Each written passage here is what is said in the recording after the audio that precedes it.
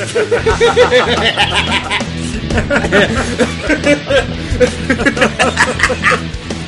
see. It's funny, right? It's funny because he was investigating their connection to Russia. but we're meant to forget about that.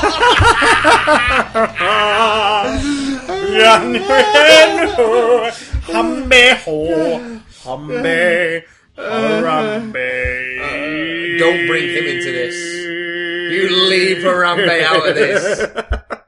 Papa bless. Welcome, boys and other boys. Are there any girls out there? We want to know. Where are you, my darling? Where's the woman? Are you good? Hello, welcome to Big Dank Toke, or whatever we're called. Big Dank Memes. Yeah, Big Dank Memes. No memes. I am No Memes McJohnson. I am What's-a-Meme Watson. Is this memes? No. No. But what it is a bunch of stuff. Read the table of contents for this week, you handsome swine, or so help me God, I will place a pleasure stick into your thumb hole. We're going to be talking about new audio-visual teasing treats from the It movie and Blade Runner 2049. What happened to the other 2048 Blade Runners? I don't know! Quality of the jokes, ladies and gentlemen. This is the quality of the jokes, ladies and gentlemen. Oh yes, tune in! Buy a t-shirt! We're going to be talking about rumbling developments in the land of TV for Judge Dredd and Deadpool? What the Jiminy Crickets? Hellboy returns? Question mark? But how? Where? And we're gonna love the alien. Oh, nice. And that's all before we get to your emails. Of which there are many. There are many to this week. We've had burgers and coffee. Explains a lot. Days. What is first, you handsome man? The man with the face of a handsome flan. A flan that's sentient, has grown arms and legs, and can walk around and can think about content on a podcast. I'm a flan man, and my face is jelly. His jaw's made of pancakes. My jaw is soft and His arms are jam-rolly polies. No, his arms are swirls. My arms are swirls. My arms are swirls. My fingers are Dairy Milk cake bars. And his torso is just a basket of Terry's chocolate oranges, just on reduction from Christmas. Just a structure made from Terry's chocolate oranges. Not with the boxes. No. A structure of closely knitted spheres. Pinned together with matchmakers. And instead of chocolate legs... orange ones, no. Not chocolate mint ones. No. Because they're the devil. The very devil is actual devil. And instead of legs, he just has Quality Street tins with curly whirlies wrapped round like caterpillar tracks. Oh, I'm Bertie Bassett. There was an advert when I was a kid that used to terrify me. Because it was Bertie Bassett. It was like, someone takes a licorice allsort and he said that they turn into Bertie Bassett. And the person with them looks at them and they just got this mute, smiling Bertie Bassett grinning where their friend used to be. And like the existential horror of it just chilled me to my childly core. It was horrifying.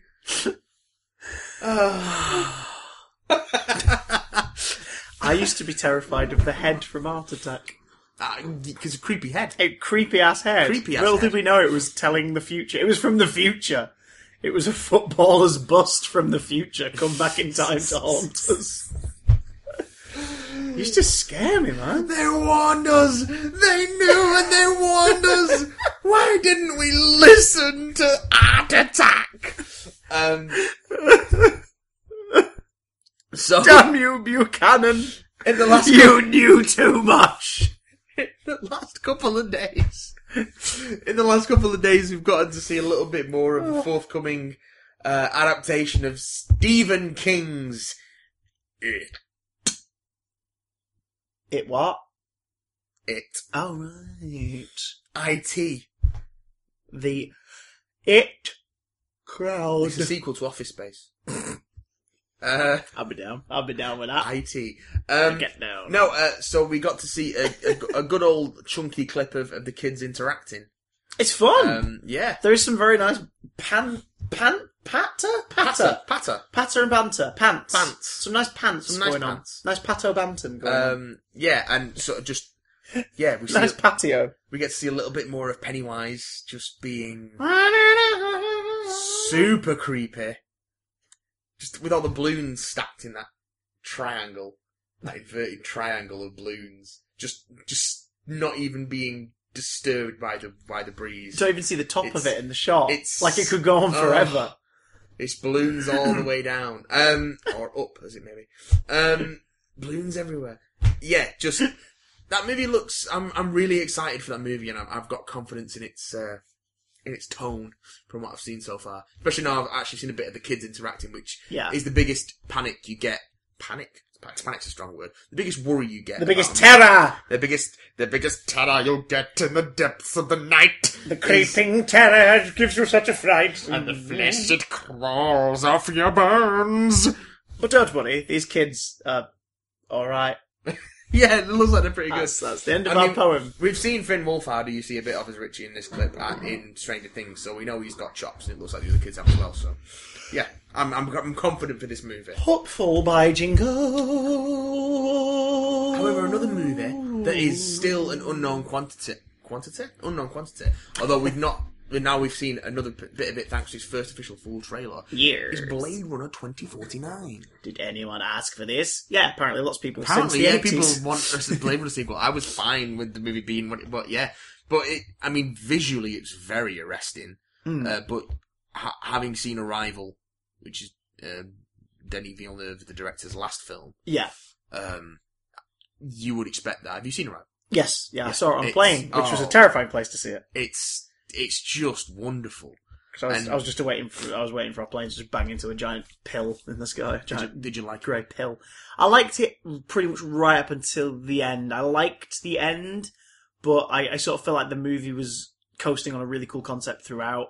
That then it couldn't end traditionally. It couldn't end. It had to end more traditionally with sort of like here's a denouement, here's a bit of a twist, sort of. It's not a twist, but like a thing that makes you go, oh, okay, la la la.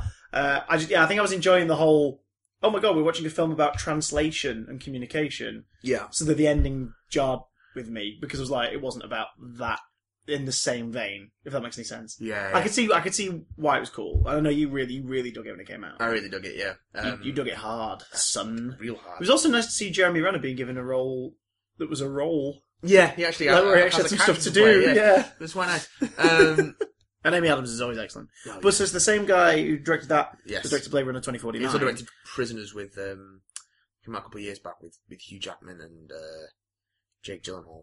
Yeah, which I didn't see, but I heard great things about it. Yeah, I missed that one. I did want to see it, actually. But yeah, no, having seen Arrival and what you can do with that concept, I'm intrigued to see what you can do with what's already got a very established visual style because of Ridley Scott's sort of... I think I know why it waited. Because Blade Runner has got, in terms of especially like the cityscapes and everything, has a very unique design all its own that has inspired lots of other people since. I think the reason we've had to wait this long for a trailer for a movie, for a teaser, because essentially this is a teaser trailer, like for a movie that's out in October, is because of Ghost in the Shell.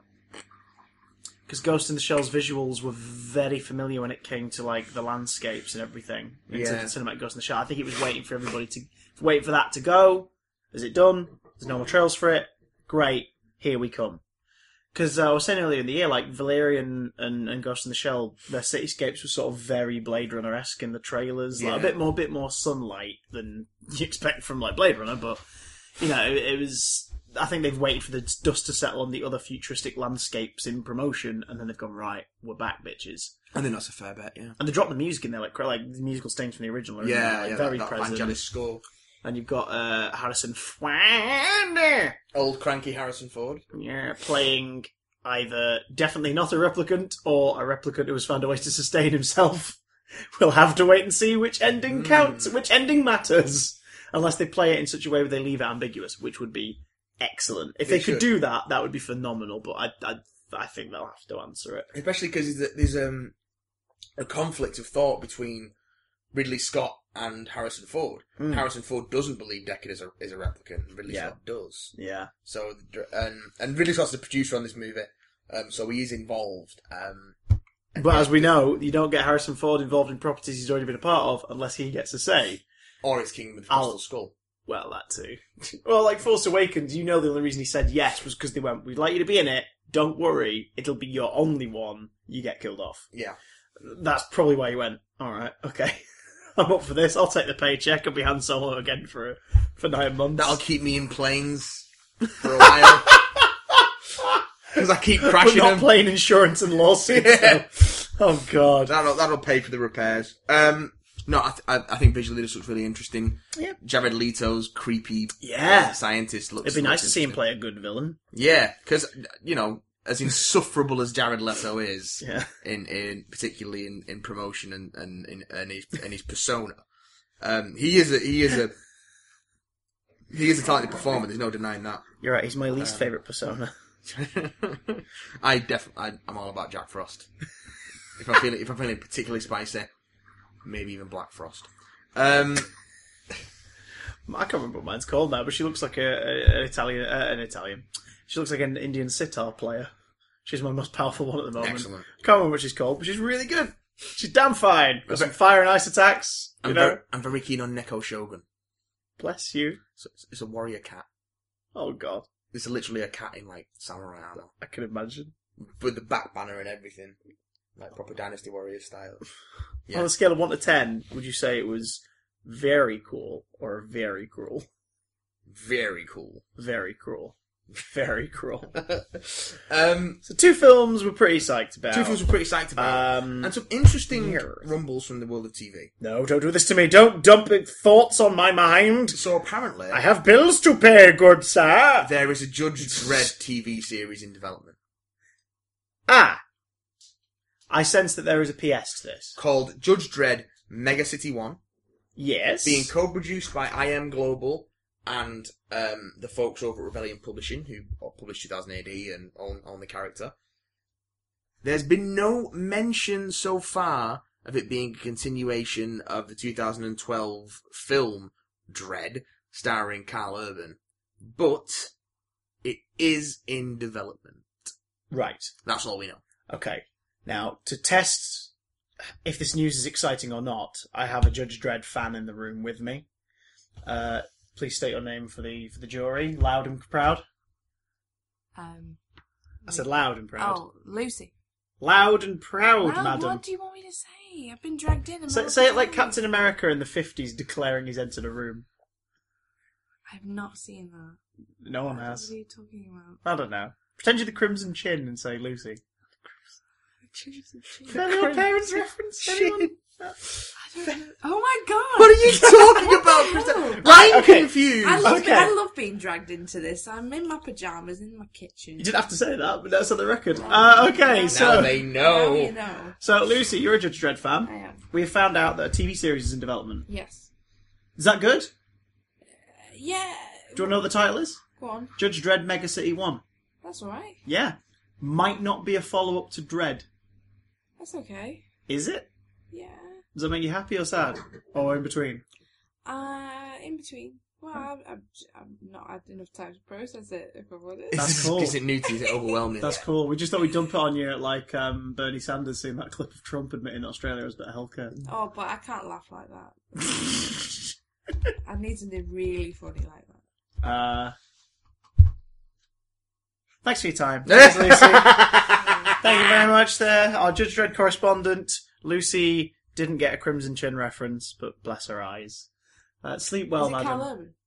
No, that's what we're saying. It might not be a Did follow-up not to say Dredd. yet. Well, that's just disgusting. See, that would suck. It wouldn't should be Carl Urban. It should be Carl he Urban. is. He is Judge. He's Joe the what, Dredd. sorry? He is the law. That's how you should say the word. Sylvester.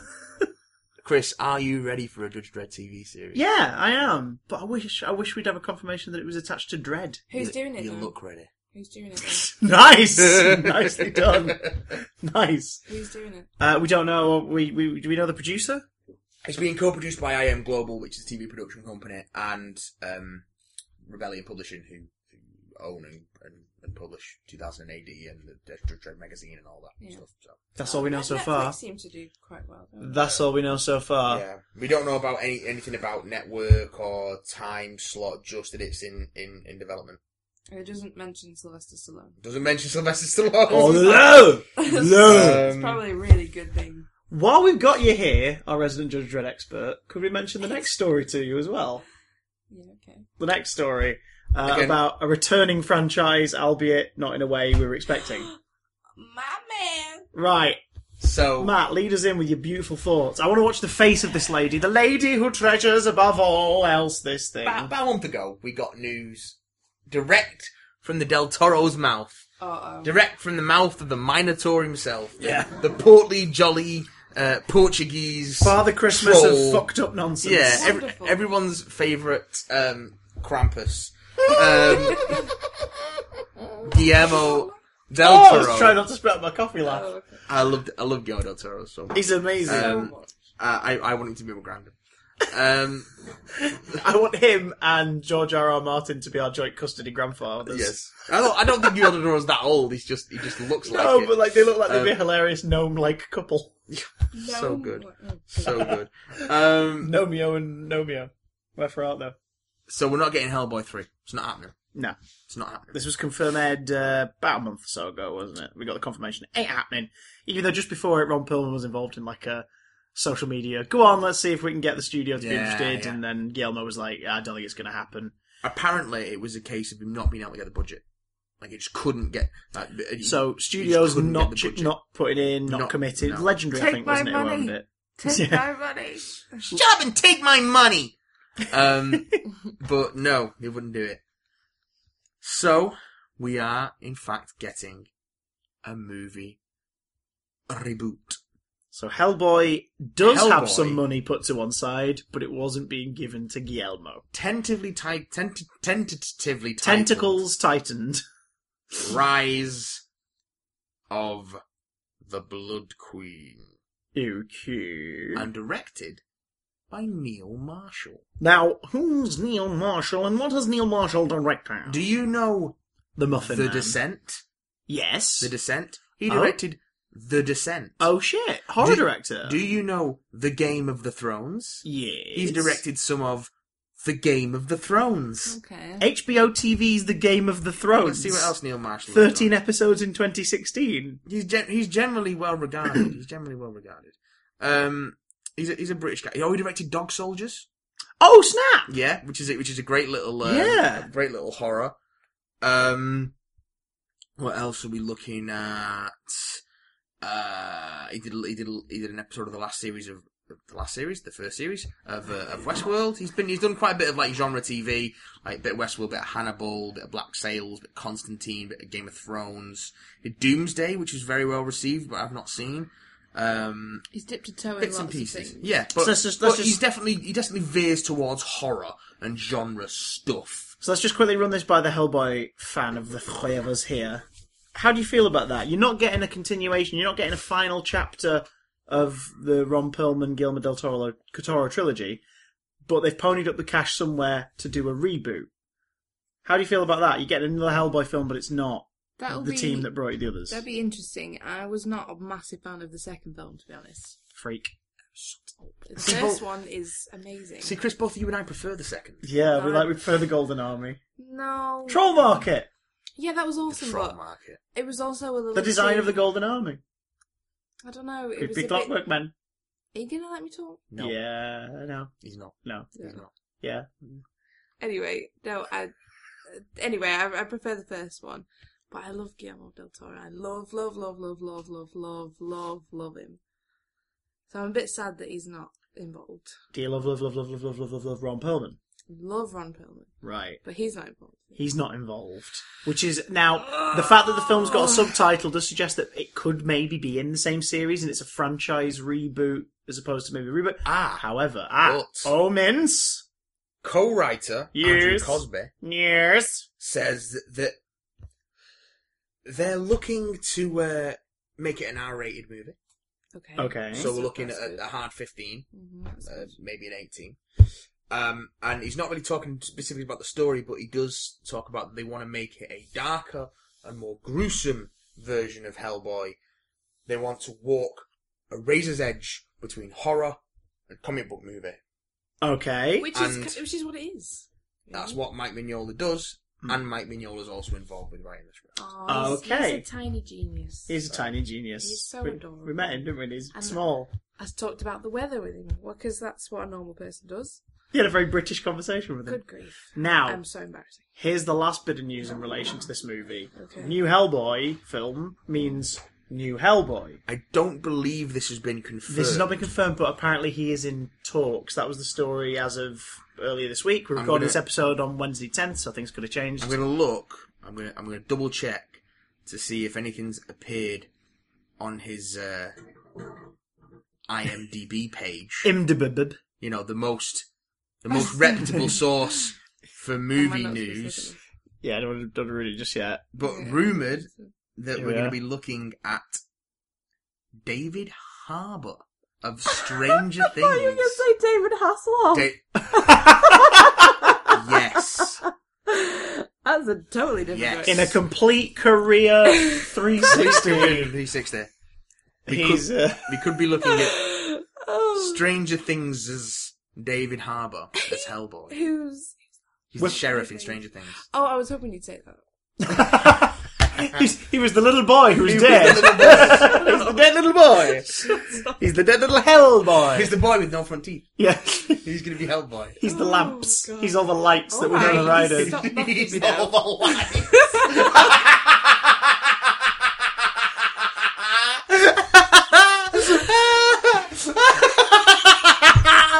Hellboy's all the lights. Oh, justice for Bob. So, yeah. You're a funny man, aren't you, Jones? Nope.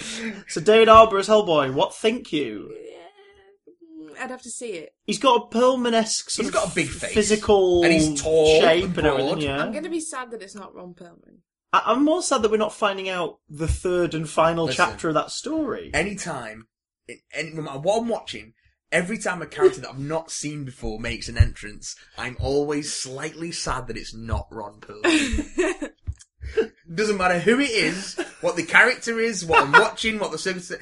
Every time a character appears on screen for the first time, I'm inside I go, oh, it's not Ron Perlman. Pay no attention to the man behind the curtain, because he's not Ron He's Perlman. not Ron Perlman. But how do you react when it is Ron Perlman? I just smile, I'm like, oh, that's Ron cute. Perlman.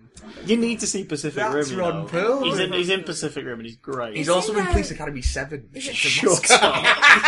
Oh god. He's a Russian terrorist who has a plot involving addictive Game Boy video games similar to Tetris but starring a Russian bear. Oh. What? This is the thing. No, yes, he's in Police Academy 7 Mission to Moscow. The plot centers around terrorism and addictive video games. Of course they it were really does. pushing the boat. Of course he does. Oh, but I know they push the boat out in Police Academy 5, Mission Miami. Wait, you know them all so Oh well. my god, this is kind of worrying. Do I sense a big damn love on the horizon? I think love is a strong word Big damn to purge. describe my feeling towards any of the Police Academy movies. Do you know what Michael Winslow would say to that? He wouldn't He say wouldn't anything. say He'd make a noise. He'd just make noises. He'd just make the Family Fortunes buzzer. Sometimes I think we should have called this podcast "Making Noises." That's all we do. That's pretty much it. Well, thank you for being a Hellboy stroke dread barometer. That's okay. Lucy, would you like to tell everybody where they can find your crafts online at its current address? Oh, crap. I don't know. I don't know what it's called. Great sales pitch. Sugar. What's it called?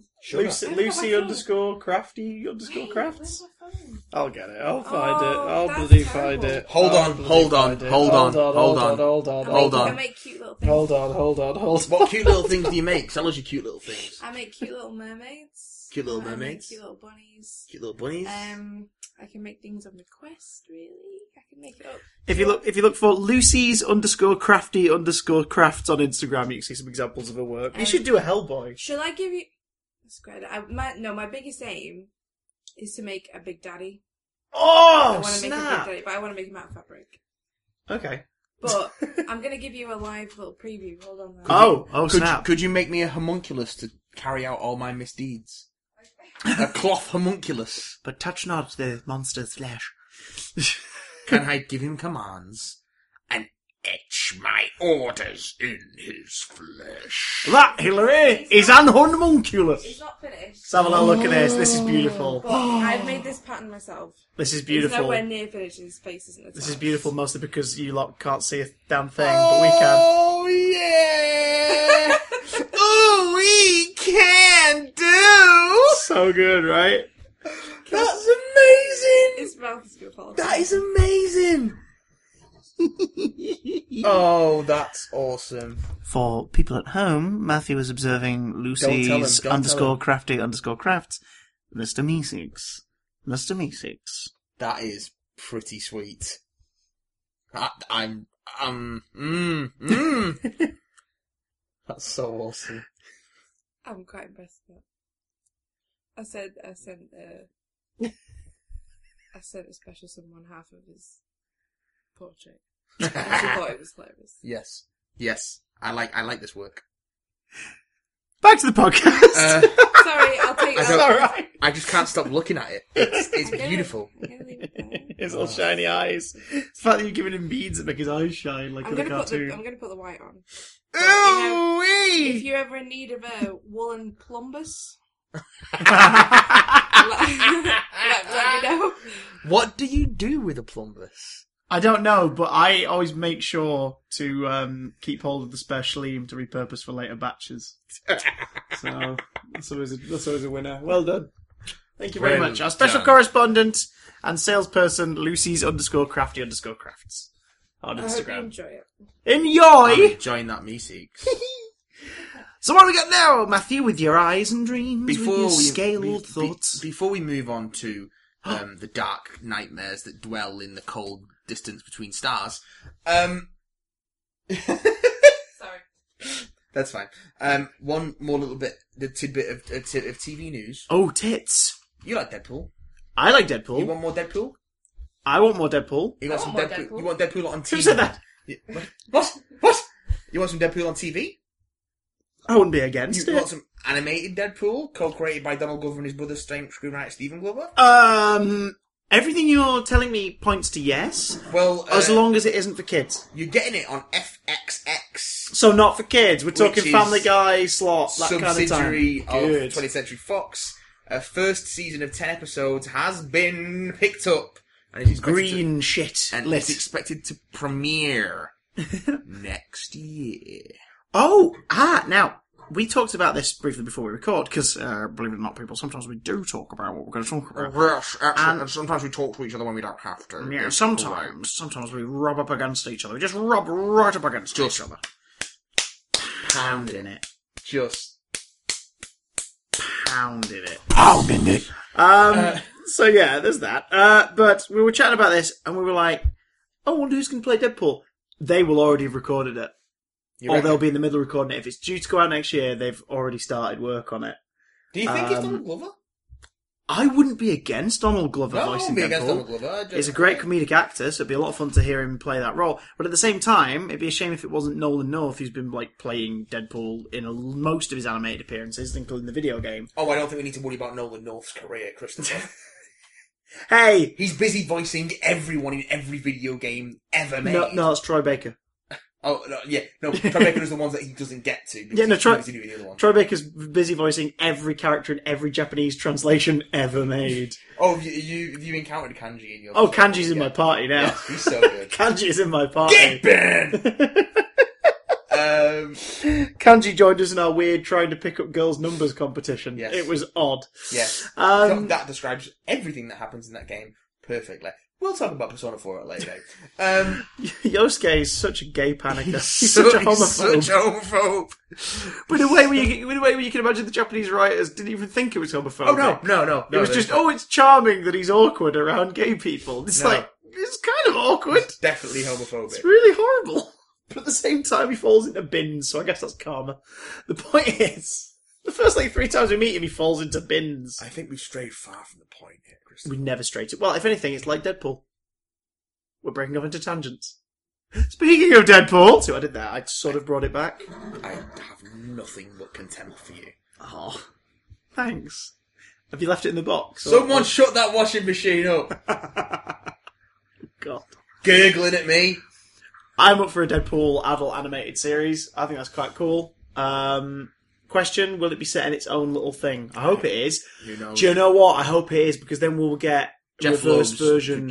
executive producing, because he basically Is across all Marvel TV. everything Marvel TV. Yeah. I hope it does a reverse Ultimate Spider-Man, because the Ultimate Spider-Man TV series has had a couple of episodes with Deadpool in, voiced by someone, I don't think it's Greg Sipes, but they're trying to do a Greg Sipes impression. And he's irritating as sin and doesn't work. Deadpool shouldn't be in a kid's cartoon. He just shouldn't. It doesn't work. He becomes wacky in that sort of, U/G certificate sense. Like, he's just... In the way that he's often presented a lot at the moment. Put it this way, the Deadpool you meet at comic conventions, who keep trying to hug you as much as you want them to get the hell away, that's the Deadpool that appeared in Ultimate Spider-Man the animated series. That's not what you want. But I'd rather have, like, Deadpool a la Hulk versus and the Deadpool video game in an animated series. And if that's the case, I want it to be in its own continuity, him acknowledge that he knows he's not Deadpool, he's the Deadpool of this animated series. And I want a bunch of the heroes and villains of the Marvel Universe to appear in it. Like, not all the time, but occasionally.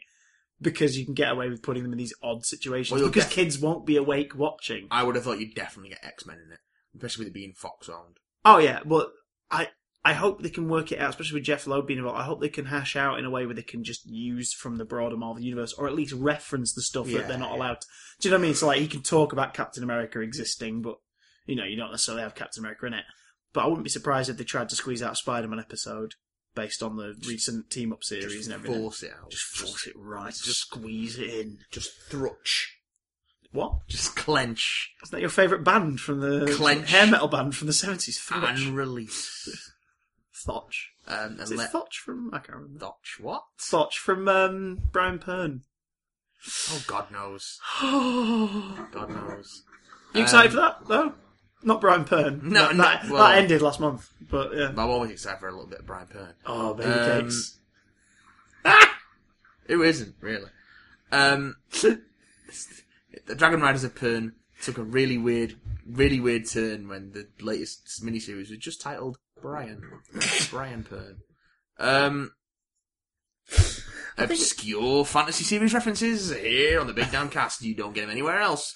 Especially tied in with BBC4 comedy series references. Exactly. See, I'm linking all our audience bases. Tell you that. So what's just around the corner for us, Christoph? Probably a subpoena. What are we going to see in 2 days? Ah! By the time you hear this, we'll probably have seen it. Yeah. When you listen. We are going to see Alien Covenant. How do you feel about the Alien franchise? I loves me some Alien. But the more I'm exposed to Alien, in terms of the various versions, the more it sort of puts me off. Which is... How so? Which, I don't know, I think... I don't mean overall, but I mean, I like it. I like the minimalism of those first two movies. I don't think there's anything minimalist about that second movie. But the second one ranks up to 1,000, but the second one is definitely a sequel to the movie Alien. But Aliens is its own movie, but it's a sequel to the movie Alien, and it's about people trapped in a scenario with a horrible, deadly threat. 3 feels like a weird retread of all that, to less of a successful payoff. 4 feels like a drunk cousin who stumbled in and decided to get involved. 4 is a weird movie. Prometheus feels like it's trying to be lofty about the whole thing and forget the other stuff as though it's not worth talking about. Yeah. And now we're about to get a sequel to that and a prequel to the original. That is... Do you know what I mean? It's one of those where I'm like, I don't know if we need more Alien because I love what we've got. However, I am excited for Covenant. Now, you, on the other hand...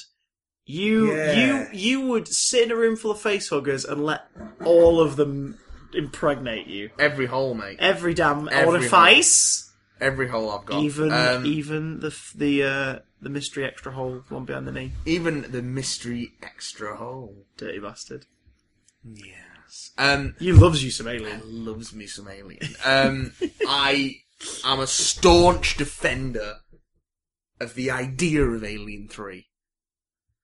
Not the execution. Yeah. I might add. Yeah. That is as a big fan of David Fincher as a director, I think that could have been a really, really interesting movie that was butchered by the studio. And if you've got access to the work print that is in the Blu-ray set, which is as close as we're going to get to his original cut, it does alleviate, shall we say, a lot of the problems that the actual film that made it to theatres had. Alien Resurrection is a mess. With some genuine talent behind and in front of the camera. So much talent is in that movie and involved with it, and it's just a mess. It is a state. It's so odd. I think it's a quite enjoyable mess. You can have fun with it, but it is a not mess. good. It's not good at all. But Joss Whedon was involved in the script. He wrote like the earliest screenplay of it, and who was the director? Jean-Pierre Jeunet, director of Amélie. Delicatessen. Yeah, which is awesome. And other bits and pieces. He's got an eye for the bizarre, and his visual style very much came through in Alien Resurrection. Whether it fit the Alien universe, I don't know. Great description. Does it fit? If it doesn't fit, then like a face hugger, force it. And also it's got Brad Dourif in it, and it's got Ron Perlman in it. It's got fucking Winona Ryder in it. It's like, come on. To be fair, Winona Ryder, at her probably laziest, she's pretty terrible in that movie. She's at that point where, like, publicly she was sort of in a weird place at the time, like, in terms of, like, celebrity and everything. It got weirder after that. But, like, you could watch that movie. If that was the only time you'd ever seen Winona Ryder in a movie, you'd be like, yeah, she seems a bit crap. Which sucks, because she's great in loads of other things. I think she's fine in that. But yeah, that movie's weird. I mean, she's pretty emotionless, but maybe that was the point. It wasn't. She was an auton. She was an auton. She's an auton. That's weird. But I am also... Sorry, just cough it up, Christopher. Better out than in. Well... I'll have to have a Numi Rapace C-section to get this out. That is the best scene in the whole movie. If Prometheus had just been that scene, I would have walked out going, that movie's incredible. Prometheus is an incredibly frustrating movie because it's full of great ideas. Beautiful visuals, wonderful editing. Yeah. Like, it's... Well, no, I would argue against wonderful editing because the plot makes no sense. So narratively, the editing falls apart. Yeah. Completely. Okay. Yeah, I could agree with that. A good show. But terrible characters. Poor characterization. Probably with the exception of David, I would argue.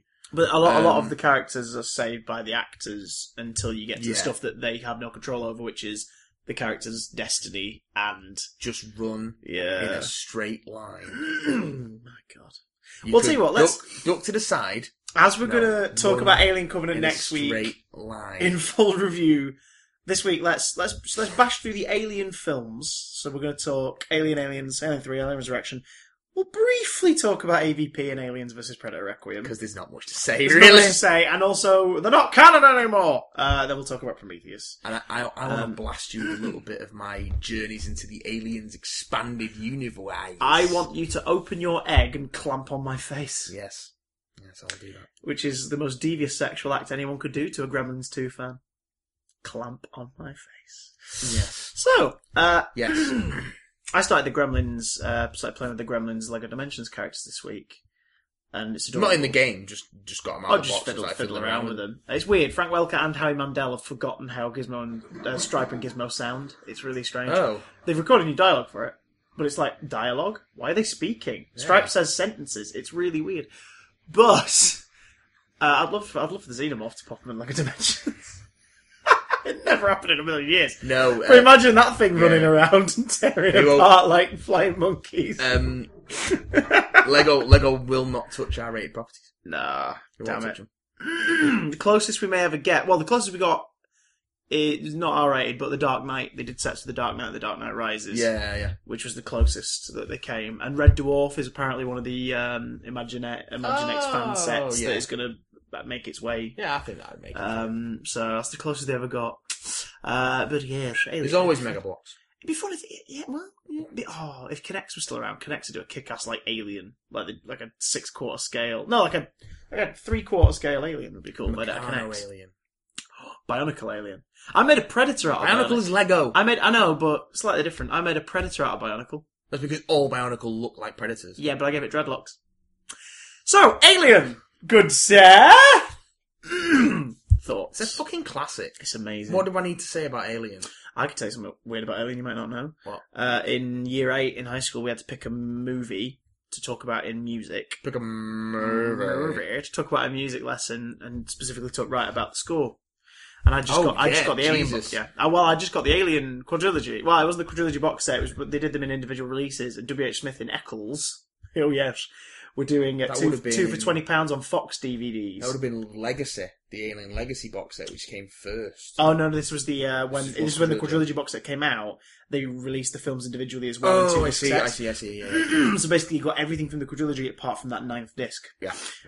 The quadrilogy at this point this is when DVDs were at, like, you know, their sort of their height. They were the common home media. So the quadrilogy box set was like £90. Yeah. These individual ones were in the 2 for £20 at W.H. Smith. Oh. So I picked up Alien, Aliens, Predator, and something else. I can't remember what it was, but I picked up another 20th Century Fox movie. Daredevil Director's Cut. God. Daredevil Director's Cut. So I picked those up, and then eventually went back and spent, like, some more pocket money on Alien 3, Alien Resurrection. Just for shits and giggles. It was just them, and then Predator 2 I was going to get, but I waited for the special edition, because I remember getting that especially, and I was really chuffed with myself. And now, years later, I'm like, oh my god, I was chuffed on Predator 2. Predator 2 is great. It is, but come on. That's the conversation when you're spending your pocket money... That's a conversation we'll have when the Predator comes out next year. Oh god, I know, right? Oh, I'm actually really excited about that. But, yeah, so, Alien. I picked Alien. My teacher was horrified. Because I was 13. And I'm picking Alien. Yeah. I hadn't thought about that. I can see how they would be horrified. I hadn't thought about that. I was just like, I want to write about it. And she sort of sat me down and she was like, are you really sure you want to do this? Like, because I'm not sure she obviously felt awkward. She was like, how do I say, you know, if someone says, oh, can I see your marking or whatever, or, you know, whatever. Be like, one of the students did Alien. She was worried that obviously someone was going to say to her, like, could you tell them to not do that movie, please? She has no control about what you watch. I know, but it's that whole thing of everybody's, like, worried about if someone's going to get them in trouble or something. Yeah. Oh, God. I regretted it almost instantly because I watched the director's cut first. Ah. No, I had seen Alien on Channel 4 about a year before, and that's why I wanted the DVD. And the director's cut has next to no music in it at all. Mm-hmm. So I had fuck all to write about for my report. I managed to do it, and I got an A. Yeah. Did you not just then watch the theatrical cut? No, there was music in the last third of the director's cut. Oh, okay. There's a lot of silence in there, but they use music more effectively there, so I talked about that, and I talked about how the lack of music, lack of incidental score actually helped with the scenes. And I basically made my homework piece about how music, when used sparingly... Yeah. And even in the theatrical cut, I love that. Awful lot of silence. I got a great sound design. I got a great mark for writing about fuck all. Yeah. There's a lot of great. Atmospherics as opposed to incidental music in Alien. Well, that's the thing. It's not... It wants you to feel isolated. It wants you to feel the isolation. Wink. It's a haunted house movie in space. Yeah. So it wants you to feel like any second you hear a floorboard creak, or in this case, like a steam pipe, like a valve or a vent let something out, or hear something tap against the metal. It wants you to feel like you're alone, so the slightest sound suddenly make you go, oh shit. Yeah. Like there's something else there. I mean, at first in the movie there's a lot of sounds because it's just about showing you, the viewer, the Nostromo. Yeah, there's all these establishing shots, the hallway and the stasis pods and stuff, and it's a great movie. I mean, let's start there. Haunted house movie in space. Mm. It's sort of a slasher flick meets a haunted house film because it's one killer bumping everyone off one by one. But it's also got that supernatural vibe to it because of the look of this thing. Like, it looks so unearthly. And even though it's become so influential, that it's almost... what's the word? It's everywhere.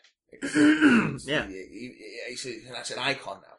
Well, films in general, especially horror films, opened up to using more surreal and disturbing designs on things. Because up to this point, like movie monsters, for example, unless they were sort of the stuff coming out of Japan, were very traditional.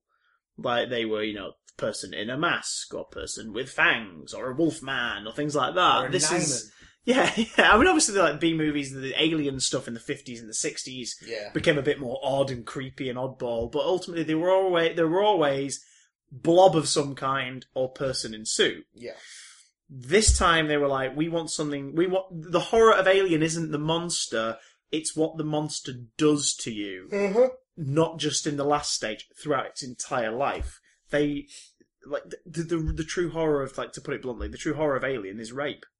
Yeah, That's what the movie's about. It's about being violated. It's about being used, and that's all the stages of its life. The egg, the freaking facehugger that has a vagina with a penis in it that claps to your face and it breeds with you and sticks its seed in you. And you use it as a housing. You hatch it, and then the like a full-grown football player. thing is killing and collecting people to do it again, all over again. Yeah.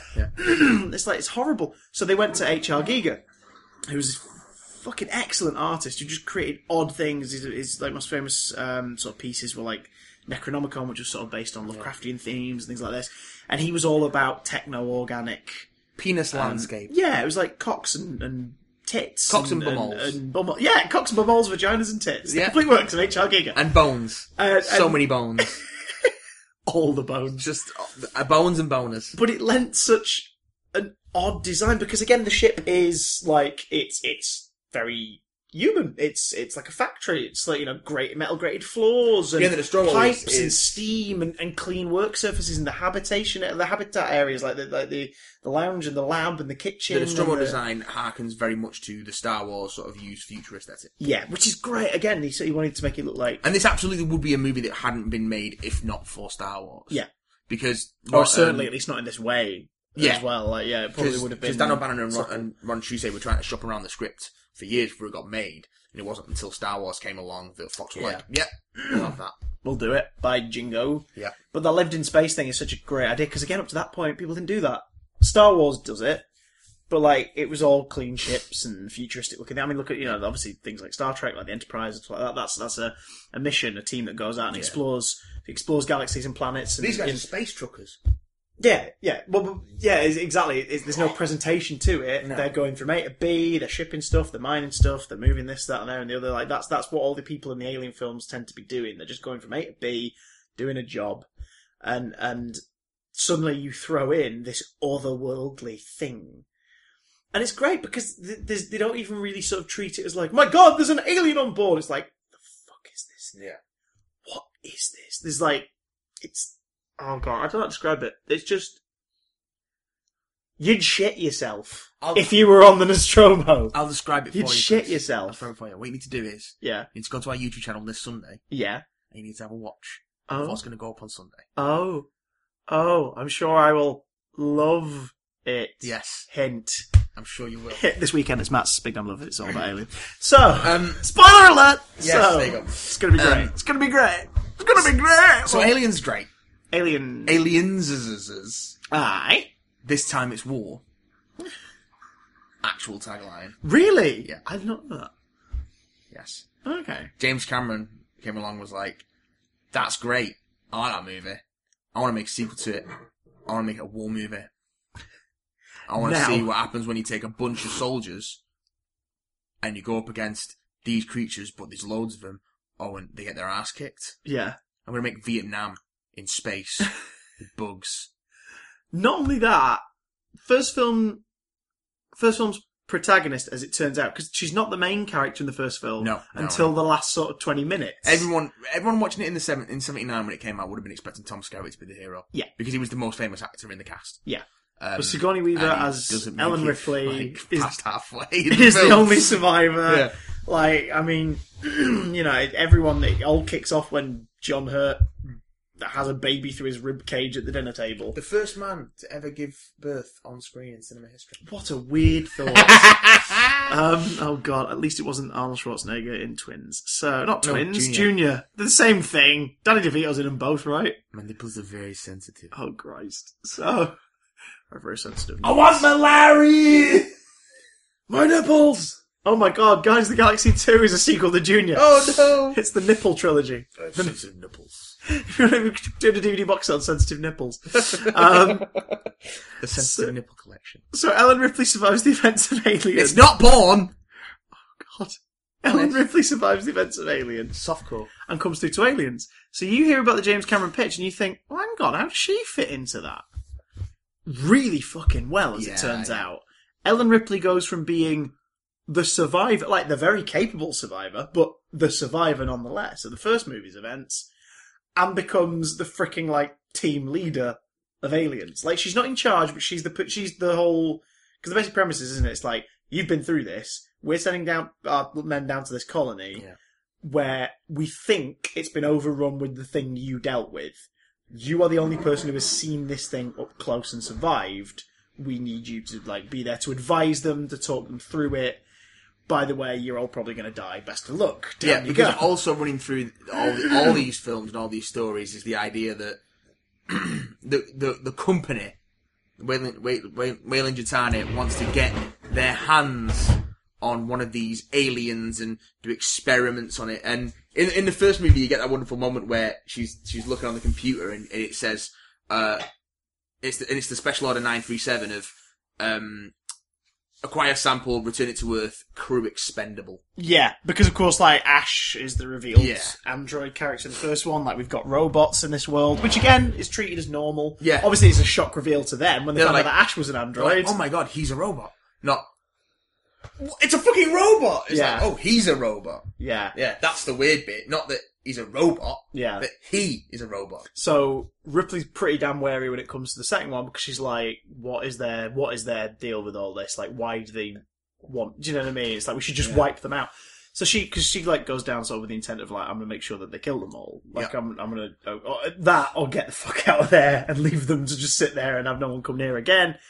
But Weyland-Yutani, are they named Weyland-Yutani in the first one? I don't think they're named in the first film, are they? They're not. You see the logo, Yeah. but they're never actually referred to by name as Weyland-Yutani. But you do see the I think it might be named in one of the captions. I'll have to double check.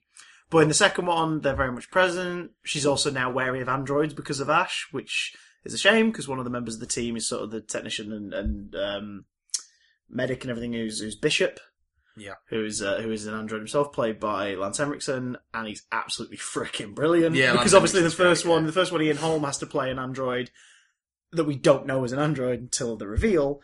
In this one, Lance Henriksen is playing an android we know is an android from the start, so he plays it slightly eerily, like he's not. You'd feel very uncomfortable being in the same room as this character. I thought so, He's well-meaning and he's pleasant, but he just seems a bit off. Yeah. And it's great, because that's obviously there to help fuel the thing. It's just to make you as a cinema go, oh, the last robot was bad, maybe this guy's a bad guy too. When's he going to turn? When's he going to flip? Yeah, not at all. Bishop's one of the best characters in the whole series. Yeah. He's great. So there's that too. But also, like you said, up the stakes. We've got a bigger cast this time. Yeah. At least a bigger cast that stick around longer. Big on Talk us through some of the Marines. Who've we got? Oh, so many great. We've got Michael Biehn, resplendent from his Terminator triumph. Actually, he wasn't the original casting choice for Hicks. They'd started with someone else whose name escapes me. Ah, the old Nemoskepsmas. Yes. Lovely man. And it didn't work out. They got like a week or so into filming and he got fired. Oh. And then they were like... You got Eric Stoltz did James Cameron reached out to Michael Biehn and was like, you want to come be in my movie and save it? And then he comes in and he just gives in like one of his best performances and creates a really memorable character. You've got Vasquez is the badass girl. She's amazing. Operator. Basically the biggest guns on the team. Yeah. And I mean that in both senses of the word. Yeah, she's got Jeanette Goldstein, isn't it? Yes. And she... It's a great gag in the movie where they're ribbing at each other about aliens. Because she's Latin American. And Hudson, played by the late great Bill Paxton, again in just a wonderful role. Also returning from Terminator, albeit in a much lesser capacity. Yes. Terminator. Yes. She said alien. She thought they said illegal alien and signed up. Not only is that a gag at her Latin American heritage, also a gag at real life. She turned up thinking it was a movie about immigrants to the audition. So she was like super feminine. Yeah. And it was like, but she was auditioning for this hard ass, like. Oh God! So 'Cause how did they break that to Jeanette her? Goldstein is like at all. No, Like, she's not. how did they break that to her then? Just I like don't know how you, that audition went, but you I mean, she got got all it. wrong. So yeah, Hudson. All the Marines are really memorable characters, and it's an immensely quotable movie. It's one of the most quoted movies of all time. It's just got great sort of gung ho dialogue from these, and as everything goes to shit, just watching them fall apart is wonderful. It's like you just get decimated by these aliens that have no weapons, and you got all these guys in their armor hiding behind, these pulse rifles and smart. The hardware in this film is almost fetishistic. Yeah, every possible. Every time you ever played Cowboys and Indians, Cops and Robbers, like every time you ever fought an alien as a kid, running around playground like pretending to shoot each other, every possible gun you ever could have dreamt up is not only like realised, it's improved upon by the freaking like the rifles. The pulse rifle has become one of the iconic weapons of sci-fi. It's beautiful. It's got like what? It's got like three main settings, is it? Like three of them. I might be wrong. It's got several, but it's got like grenade launcher built in. No, it's just a rifle. Yeah. And it's got the Gunderson grenade launcher. But then what happens later on is Ripley takes a flamethrower and tapes it to That's it, yes. So she has that. She's basically got two guns taped together. Yeah. And just goes on a fucking rampage. And it's awesome. Because Ripley gets stuck in. Like, she sort of gets over the initial, oh shit, I'm terrified of this, and just goes, fuck it, because she has an extra motivation. Well, basically, the idea is that a colony's been established on the planet. Yeah. Ripley was drifting in space for 50-odd years in stasis. So she gets woken up and she finds out there's a colony on the planet. But the company don't believe the story about what happened, so she gets made redundant and she's sort of scraping out a living. She gets taken on as a specialist on this mission to find out what's gone wrong at the colony because they've lost contact. LV-426. Also named Acheron. Which is also the river to the underworld in Greek mythology, I think. Nice. Nice. That's a freaking great little bit.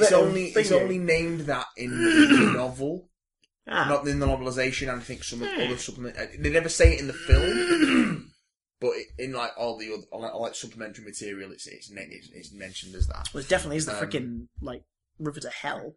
Well, yeah, quite. So especially when you find out what's at the centre. Well, yes. And they go to the colony and everyone there's gone and it looks like there's been a massive battle and fucking all's gone to shit. But they find one little girl. Yes. Who's the only survivor. And earlier on in the film you get this whole thing of the idea that Ripley was out in space so long she outlived her own daughter, who was 10 when she left on the mission that she's on in the original film. Yeah. So she's outlived her own daughter, and then she finds this little girl who's around the same age that her daughter was when she left. Yeah. And you get this... Heartbreaking, man. In the middle of all this carnage, you get this little family unit start to build with Ripley and Hicks and Newt. Yeah. And sort of coming together as a sort of... a surrogate family. Yeah. For the one that she's lost. And that's kind of the heart of the film, of her fighting to defend this against all the... Like, New 40 miles of bad road, as James Cameron has described the movie. Yeah. New is the living example of everything that's dear and needs to be protected and preserved that will go if these things continue to breed and spread. And their relationship is really sweet. Yeah. And she has my favourite line in the whole film. It's just her delivery as well, Newt's delivery. It's when she's just sort of like talking about, like, you're hiding from them and everything, and she goes, they mostly come out at night. Mostly. It's just this weird... Also, the girl can't decide if she's American or British. Yeah, which, bless her, she's great. That she's so good, though. No, it's her great, accent flip-flops, but she's really good. She's great. And there's that wonderful shot of it. Because there's two versions of the movie. There's the theatrical version, which has loads cut out. And then there's a special edition, which I think everyone's more familiar with, which is longer and fleshes everything out a lot. Yeah. And you've got that shot where it's her father and mother who go into the derelict ship from the original Alien and find the facehuggers and bring the infection back to the colony. Right. And you get that shot where her mother drags her father out of the wreckage and gets on the radio. Yeah. And you just she sees him on the floor outside with the facehugger on him. And she starts to scream and it just gets drowned out by the wind of the planet. And then there's a hard cut to Ripley. I've seen that version. It's yeah, it's great. freaking haunting. That. Yeah. Oh god. This girl just screeching, and it's just lost amongst the winds, and she's got this father with this crab thing locked onto his face. And then the next time we see any of those characters is Newt running from the Marines as they come to the desolation of what's left of the colony. You know, this shot, I think it's just the theatrical one, but where you see a shot of the two guys in the big corridor talking on the site before it all goes. Oh, to shit. yeah, the two. One of them is Mac McDonald. Yeah, he's the Captain Captain Red Dwarf, Captain Hollister. Which freaked me out the first time I saw it, because he was someone I'd only ever seen in that. So when I saw him in this, I was like, oh shit! Oh my god, Red Dwarf is the spin-off from Alien! Yeah. It's not, but yeah.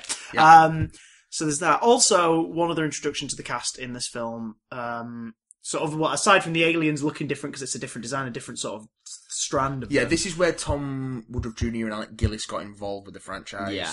And they would be linked because it was Stan Winston, wasn't it? I think was still working on this one.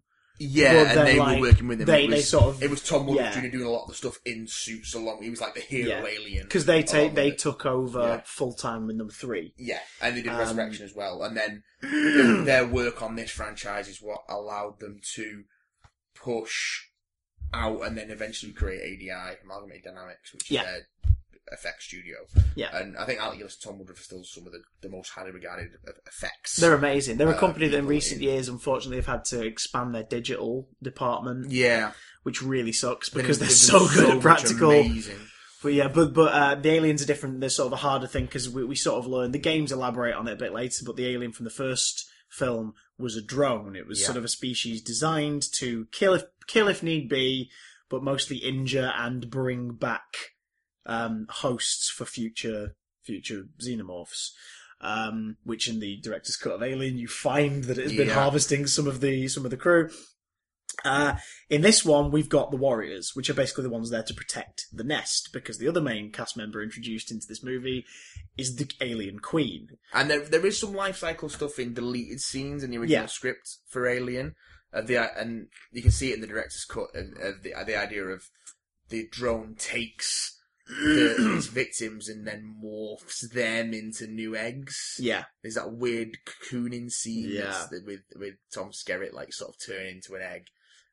Freaky, man. It's creepy as all sin. With the removal of that, they sort of solidified the life cycle a bit more in this movie, because in this movie you find out that the eggs are, at least in their purest state, produced by a giant vaginal sac that's coming out the back of a giant sort of 18-foot tall alien. It's where they with a massive carapace and big old teeth. And it's this point they turn around and make concrete the link between between insects and this alien design, and they push them into that insectile territory. Like, this is the one where you see them crawling on their hands and feet, like scuttling on ceilings. It was 5 years after the tails are a bit shorter in this one. They're not as well. The tail's quite short in the first one, but like in this one they're not as big as they get as the series goes on, because they're all about the scuttling. They've got the ridged heads, ribbed for arrows. Oh yeah, those ridged heads are great. So because in that first one you've got this wonderful translucent dome with the skull underneath it. Yeah, and then in these ones they've just got those ridged sort of sort of heads that you need to like break through things, and smash into stuff. Whereas in the last one it's more a case of stealth and stalking. So the Queen's beautiful. You get the fight with the power loader at the end, severed bishop. And the film ends with Ripley, Newt, and Hicks getting away, entering cryosleep, entering stasis in a ship, and off they sail. That is where you should end your marathon of Alien if you wish to not have any grievances. Because Alien 3 opens with the reveal that not only were there apparently eggs on board their station, their escape pod that have, or at least one egg. No, there's definitely two, isn't there? There's at least two. One apparently a queen facehugger. No, I think it's again. This is something depends on the cut. Lost in translation of the cut, because Alien 3 has some good ideas. But just fucks up the execution, mainly to the studio not keeping the fucking. Well, this is where it gets healthy. This is where it gets blurred for me. All we know is at some point an alien has been implanted into Ripley, during stasis, or just after after the crash or whatever. And then it's been implanted in new. And it's a queen embryo. Yeah. So it's a new life cycle. So it's almost like the queen's last. It's implying, I guess, that the queen knew she was possibly going to die, so laid a queen embryo to continue on like the next batch of aliens. And you see in the which will make sense because it makes sense retroactively because now we know that they were designed to be which was always machines. a theory that Ridley Scott had back in the first film. Well, it's the perfect killing machine, it's the perfect organism.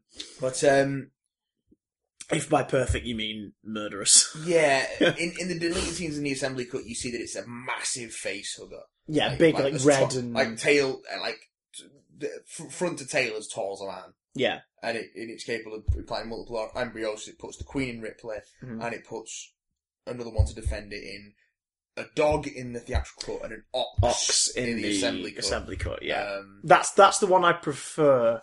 The assembly cut is fast because I kind of hate dogs being in films, but also I like because the oxen's like hung up, isn't it? And it just bursts out like a horrific birth sack thing, just sort of flops out of it onto the assembly floor. Cut is that narratively it's a far superior film, but the quality of some of the footage that you've had to salvage. Yeah, there's a lot of CG and stop motion in that version that isn't graded well because there's no money for it, and there's no. Yeah, there was no budget. There was budget to restore it, but I don't think there was enough of those original elements left. Yeah, because David Fincher was so dissatisfied with the final product that he took his name off it. He was like, I'm not. And it's his first theatrical release as well. And he's like, I'm done with this shit. And they've offered him. They've offered for him to be able to come back and reassemble his preferred cut, but he's just been like, nah. He doesn't want to touch it. I don't want to. You see him in interviews. He says that he was glad he did it simply because of the things he learned. But he's not happy with it. No, the things that he learned were not to trust the studio because they will fuck you up. Yeah, and it's a film that's got a really interesting. It's one of those films where it's really interesting to delve into the history of the production and how it got from script, because there was so many drafts of the script. There's a really great one out there. We've mentioned this before back when Charlie asked us about the great things that could have been. There's a great script out there by William Gibson. Which is all set on a space station orbiting Earth, and it's about the sort of alien virus going airborne and mutations. Some of those ideas would be revisited in Prometheus. And possibly Alien Covenant. Possibly yeah. It also introduces the idea that we hadn't really thought of at this point, which is the facehuggers, when implanted onto other beings, would create aliens that are genetically closer to the host body. So we all thought that they do that and they come out and they're these 6 foot tall things. However, comes out of be it a dog or an oxen, it's a 4-legged thing. It relies on its being on 4 limbs. Yeah, so it's a runner. It's nicknamed in the production stuff and the merchandise the dog alien because it sort of is shaped more like a dog. It's got a longer tail for balance. Mm-hmm. Its neck is longer. They finally released a really cool action figure a couple of years ago, which I picked up. NECA did one. It's beautiful. Like, it's really weird to pose, and it comes with a little stand because they know that the way you want to pose it, it's too top heavy to rely on its arms. So it's got a little clear stand that you can clip to the waist to sort of give it some extra support. It's beautiful. And it's cool because come back and redesign. He did, because he was very dissatisfied with what they did with the second, wasn't he? Because he was like, they removed the whole point of it. It's meant to be a very sexual creature, and they bulked it out. And James Cameron had designed the Queen with the man. I love the Queen design. I think Giga said he liked the Queen, but he didn't like the aliens in Aliens. So he came back to design for the third one, which makes sense because in the third one it's got very feminine human-like lips in a couple of shots. Not realistically, but in some of his designs it was meant to have like the lips, very human lips, which was based on a moment in, I think, the draft of it where it was meant to sort of lay close to Ripley, the bit where it smells that there's something in it, it doesn't kill her. Giga, I think, originally wanted it to kiss her, like just place a kiss on her lips. So he designed it with human lips. Now, they're not like, big plump Jessica Rabbit things in the movie, but they're definitely a lot more human than the previous ones, which are all teeth and snarls. This one has, like, more defined lips. It's brown, which makes it fit in with all the dingy, gross sort of looking corridors in the penal colony. It's a penal planet. Yeah, I think it's a great looking movie. Yeah, it's It's. I mean, and it's got again a great cast. Like freaking, who else is in there? There's Charles Dance is in there. Paul McGann's in there. What's his name? Christ. The big guy who you're you sort of grow to like him, even though at the beginning they basically introduce him. Oh, this guy's a rapist. Like you're not meant to like him, but he's one of the more noble members of this penal colony. You know, the noble rapist. I can't remember now.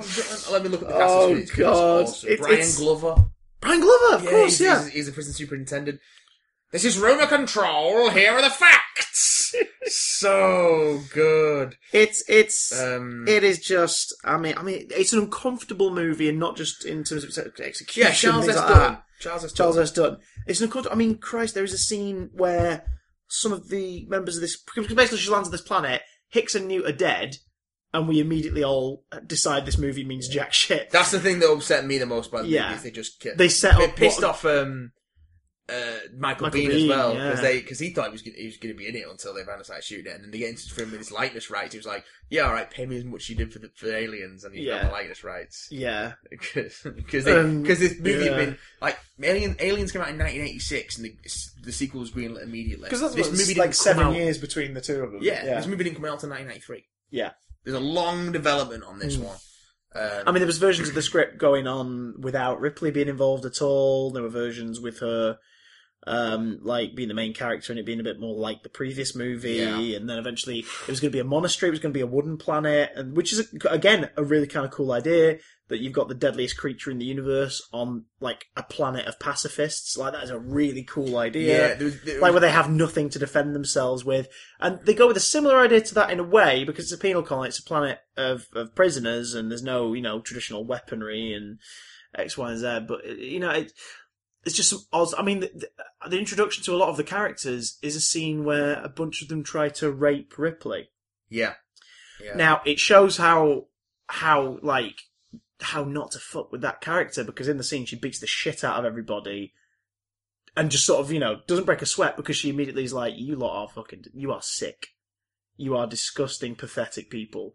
And, you know what I mean? It's sort of, normally in a film, they'd either avoid that, or they'd take it a different way emotionally. In this film, they just show her beat the shit out of them and then moving on. And the bit was like, she says, the guy says, like, he's saying, like, if I sit there, will it make you feel uncomfortable? And he says, yeah. So she just sits there and faces him. And it's like, good. Like, Sigourney Weaver's pretty great in this movie. I mean, Sigourney Weaver's great in everything. Yeah. Well, she's always brilliant. Well, shall we talk about the next film? Listen, I will not hear a bad word said about Sigourney Weaver in Alien Resurrection. Okay. She's clearly having a whale of a fucking time. Well, she gets that great scene where she sees all the other clones. Oh, that scene is amazing. Yeah. Well, let's go to Resurrection, because Alien 3 ends with Ripley killing herself despite Lance Henriksen appearing as Charles Bishop III, is it? The current owner of Weyland-Yutani. It's unclear whether he's the human Bishop or a robot version of him sent He gets to... hit in the head with a rod and he's bleeding. Yeah. But the way it looks like he's... Like the flesh of his head has come up. Yeah, like I think that's... It might be a human-looking android. I think that's just the prosthesis rather than a story beat. Because I thought that when I first saw it, I was like, oh, is he a robot? But then I think he also would have been just on the fucking floor and knocked out if he wasn't a robot. If he was a human. Good point. So, well, she dives into the lava of the plant and everything. The lead, the liquid, the molten lead that they trap the alien in. And I don't think it happens in both cuts. Because in one cut, the alien queen's about to burst out of in the theatrical cut, it bursts out as she's diving in. Yeah. And in the original idea and what in the assembly cut is it doesn't. She just dives straight in. Yeah. Which is a cooler shot, actually. Yeah. But the idea is she kills herself because she's like, if this thing gets out, it's going to survive. They're going to take it, or it's going to kill them and be on this planet, or it's going to survive. If the company get their hands on a queen, that's it. It's fucking game over. Well, it was all a waste of time because somehow they managed to clone her DNA from between her getting out of the stasis pod or whatever and her dying. Apparently, they took it. They take it from the pod. blood samples that were on ice because she gets medical treatment there. Like the doctor looks after her. Yeah, so they got medical samples. Looks after her. Oh, God.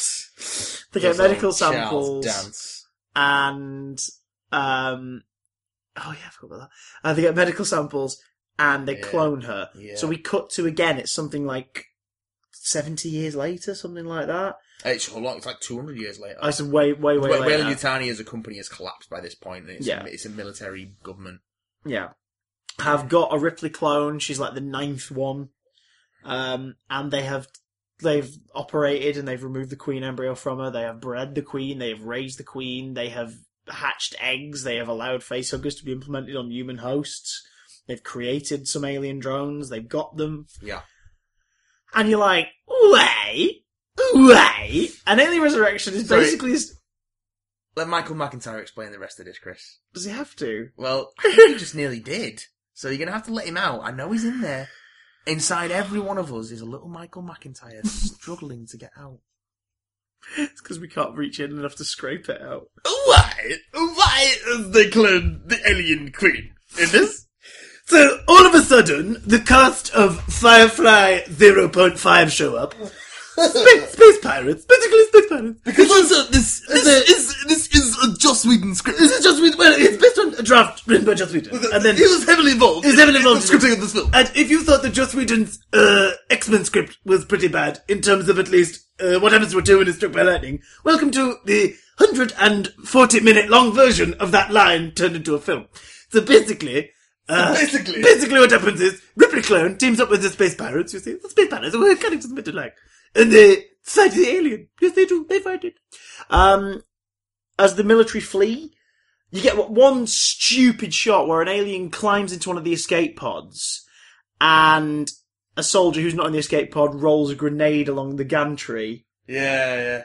It lands in the escape pod, and as the hatch closes, it blows up, killing presumably the alien and the soldiers inside, and then he salutes to his dead comrades before an alien's tail stabs through him from behind. No, it gets him in the back of the head. And God, it's such a stupid shot! And then he pulls a piece of his brain out. Because, of course, the aliens would stand there and slowly stab you in your head and then watch you pull out your brain. Yeah. What the hell's going on? I don't Basically, know. the space pirates show up, they're there to bring cargo or whatever, but it turns out that I think the plan is they were going to be the next batch of people they were going to test facehuggers on. I can't remember if that's implied or if it's confirmed. Well, it's the pirate... the pirate crew, which is the crew of the Firefly 0.5 captain. Yeah, like you could tell Joss Whedon was like testing ideas for some ideas. a bunch of lovable space rogues in a smuggler ship. They've hijacked a bunch of people in cryosleep and are bringing them to be hosts for the Queen's eggs. But they don't know what that's for. They think they're doing it sort of on the side, but they don't know it's about this experiment. They have no idea what they're bringing to these people. Although one of them thinks it is that because one of them is there undercover to find out more about it. Yes. Which is Winona Ryder's character Cole, who is an Auton, which is a robot built by robots. Yeah. So, with the explicit purpose to basically blend in with humans in this feature, for various things. It's mentioned that a lot of there's much stricter regulations on androids, because after androids started to design themselves, they started to make themselves more human. Yeah. They found religion, like she implies that she might have found some form of Catholicism at some point. And the Ripley clone berates her for being so compassionate. No human could be that humane. Yes. God. Yeah. You've got black guy with guns. Cool. Stinky looking white captain man. The Ron Perlman one. I can get you off. Maybe not the boat. But... Weird gurning wheelchair fellow. And all the greats. He was Dominic, Who are you expecting? Santa Claus? He's a French actor, that's why he sounds weird. Because he's French. Well, that explains a lot. Because, of course, the French director is the director of Amelie. He works with Jean-Pierre Jeunet all the time. He's like the lead in Delicatessen. Okay, that's cool. I mean, that's cool in that level. That means that he's put him in the film because he's like his mascot. Oh, I think he's great. He is his number one. His name's Dominic something. But yeah, there's a basketball scene with Clone Ripley. Where Sigourney Weaver makes a trick shot, and I wonder how many takes they did because it's perfect. They did it in one take. Oh, shut up! Shut up! You get that moment where Ron Perlman turns and he almost looks directly into the camera. He's like, "What the?" And that's an actual genuine reaction. Oh my Sigourney God! Weaver just goes, whoomp, and it goes straight in the basket. Oh god. So you've got Don Perlman. Don Perlman. For the- That's Don Perlman broke on the mail. That's his stuntman. That's his mafia name. Don Perlman. That's Ron Perlman's genuine reaction to her just like fucking sinking it in one. Dominique Pignon. Is the French actor who plays Vries in Alien Resurrection. He's a French actor who he works with Jean-Pierre Jeunet all the fucking time. He's freaky looking in Resurrection. He's in Amélie, he's brilliant in Delicatessen. Is he in City of Lost Children as well? Probably. He's in Micmacs, I think, which is another movie that Jean-Pierre Jeunet did recently. Yeah, he's in all sorts of shit for Jean-Pierre Jeunet, and he's a great actor, but he doesn't do a lot of English language stuff. You dirty swine. Which is why he sounds so strange in Alien Resurrection. But yeah. Talk about Brad Dourif. What the fuck is he doing in there? Oh, just chewing all the scenery. Just all of it. Just like getting all up in the aliens' faces. Climbing aboard them. Trying to kiss them. It's weird. He's just full on. He's just full blown sexual as well. Beautiful baby, beautiful butterfly. I mean, Brad Dourif. I think it's Nostalgia Critic in his review of Alien Resurrection. It might be Nostalgia Critic, but he makes a joke about how Brad Dourif he wasn't there to play a role. Someone just put Brad Dourif on set and let him talk. So these are the lines, Brad, and just do them as yourself, mate. And he's like, alright. I guess I will then. Which one am I today? Am I the crazed murderer man or the killer doll? I mean, they're the same thing, Brad. Which do you want to be? Can I wear a ponytail? Sure, whatever the fuck you want to do, Brad. Can I get my head bitten off by a do you mind? Terribly designed monster? Do you mind if I sit in my cocoon today? Oh God, he just brought that. Yeah, he just brought it to set. It's not like the cocoon you've seen. Like the one of the positives I will say about Resurrection is that the creature effects have just got this slimy, organic, warm, sweaty feel to them. It just makes all the visuals of the film just. It's the mix. It's the mix of the brown. Like all the aliens are a brown tone. Even the ones in the cages, not cages, but the cage, like the holding cells, they look black, but they've got this like grey brown sheen to them. And then there's the ones that go underwater, like the ones that swim in, which are like adapted to swim, which implies that like some have been bred I don't think to they're swim. adapted to swim. I think the design for those is slightly different than the ones in the rest of the film. I think that might just be poor CGI because they're mostly. When you see them in CGI, they're much slenderer. Whereas when you see them in the suits, they're a bit bulkier. They're mostly slender. Mostly Slenderman. So Sigourney Weaver's not playing Ripley either. She's playing a Ripley clone. 8. So she's basically playing evil Ripley. Yeah, essentially. She's been given a mustache and a monocle and been told, go for it. Well, basically, go for it. The implication is that Les off with Winona Ryder. Go for it. The cloning process has mixed human and alien DNA on both sides. Yeah. So she's mostly human with a little bit of alien. Yeah. And the aliens are mostly alien with a little bit of human. So which results in Ripley being able to sense the aliens.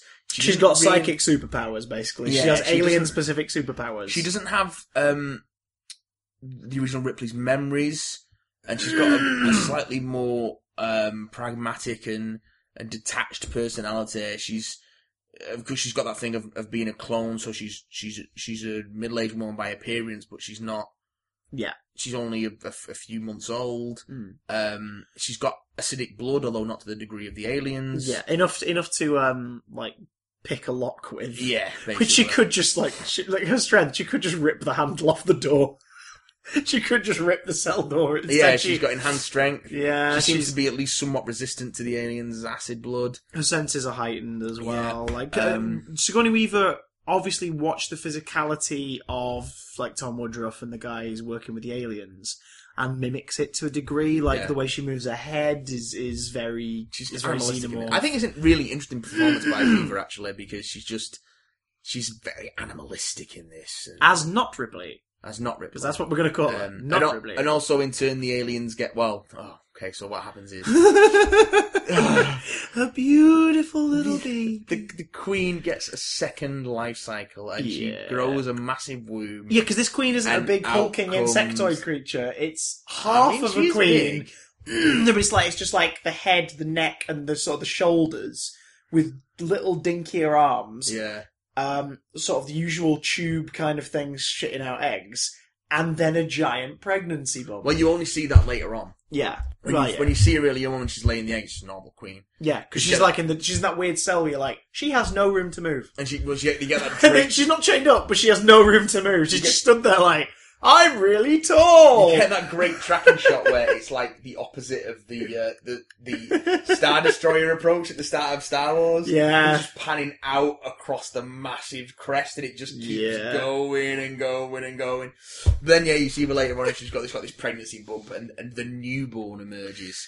Which is a meld of human and alien. Looks like if Peter Pumpkinhead the Pumpkinhead in the just film looks like Pumpkinhead. saw itself in a funhouse mirror and then did a crayon recreation of it on the back of a cereal box. Apparently, originally also had both sets of genitals as well. Fuck right off. It's sort of got something. It has like an umbilical cord that's also its dick. Well, that goes up into a vagina. The puppet on set had it, and they edited it out in post. Okay. The suit, I should say, the puppet on suit. But that was them. That was them somewhere in the dance design stage trying to hark back to Giga and missing the point of Giga's sexualization of the creatures. Yeah, it wasn't just here's a cock and balls and a vagina. They do lean a bit into the sexuality of it, particularly with Ripley, and there's a scene where she gets carried back to the nest, and it also almost looks like she's embracing. It's like a living wall of flesh. Yeah. It's never explained again. Nope. Like it never says where that is, or it's. There is a general unpleasant fleshiness to this movie, which I quite like, but yeah, it's just not. It almost feels film. like it should be with a different alien, though, rather than these guys from the Alien franchise. It feels like a different alien could have used that.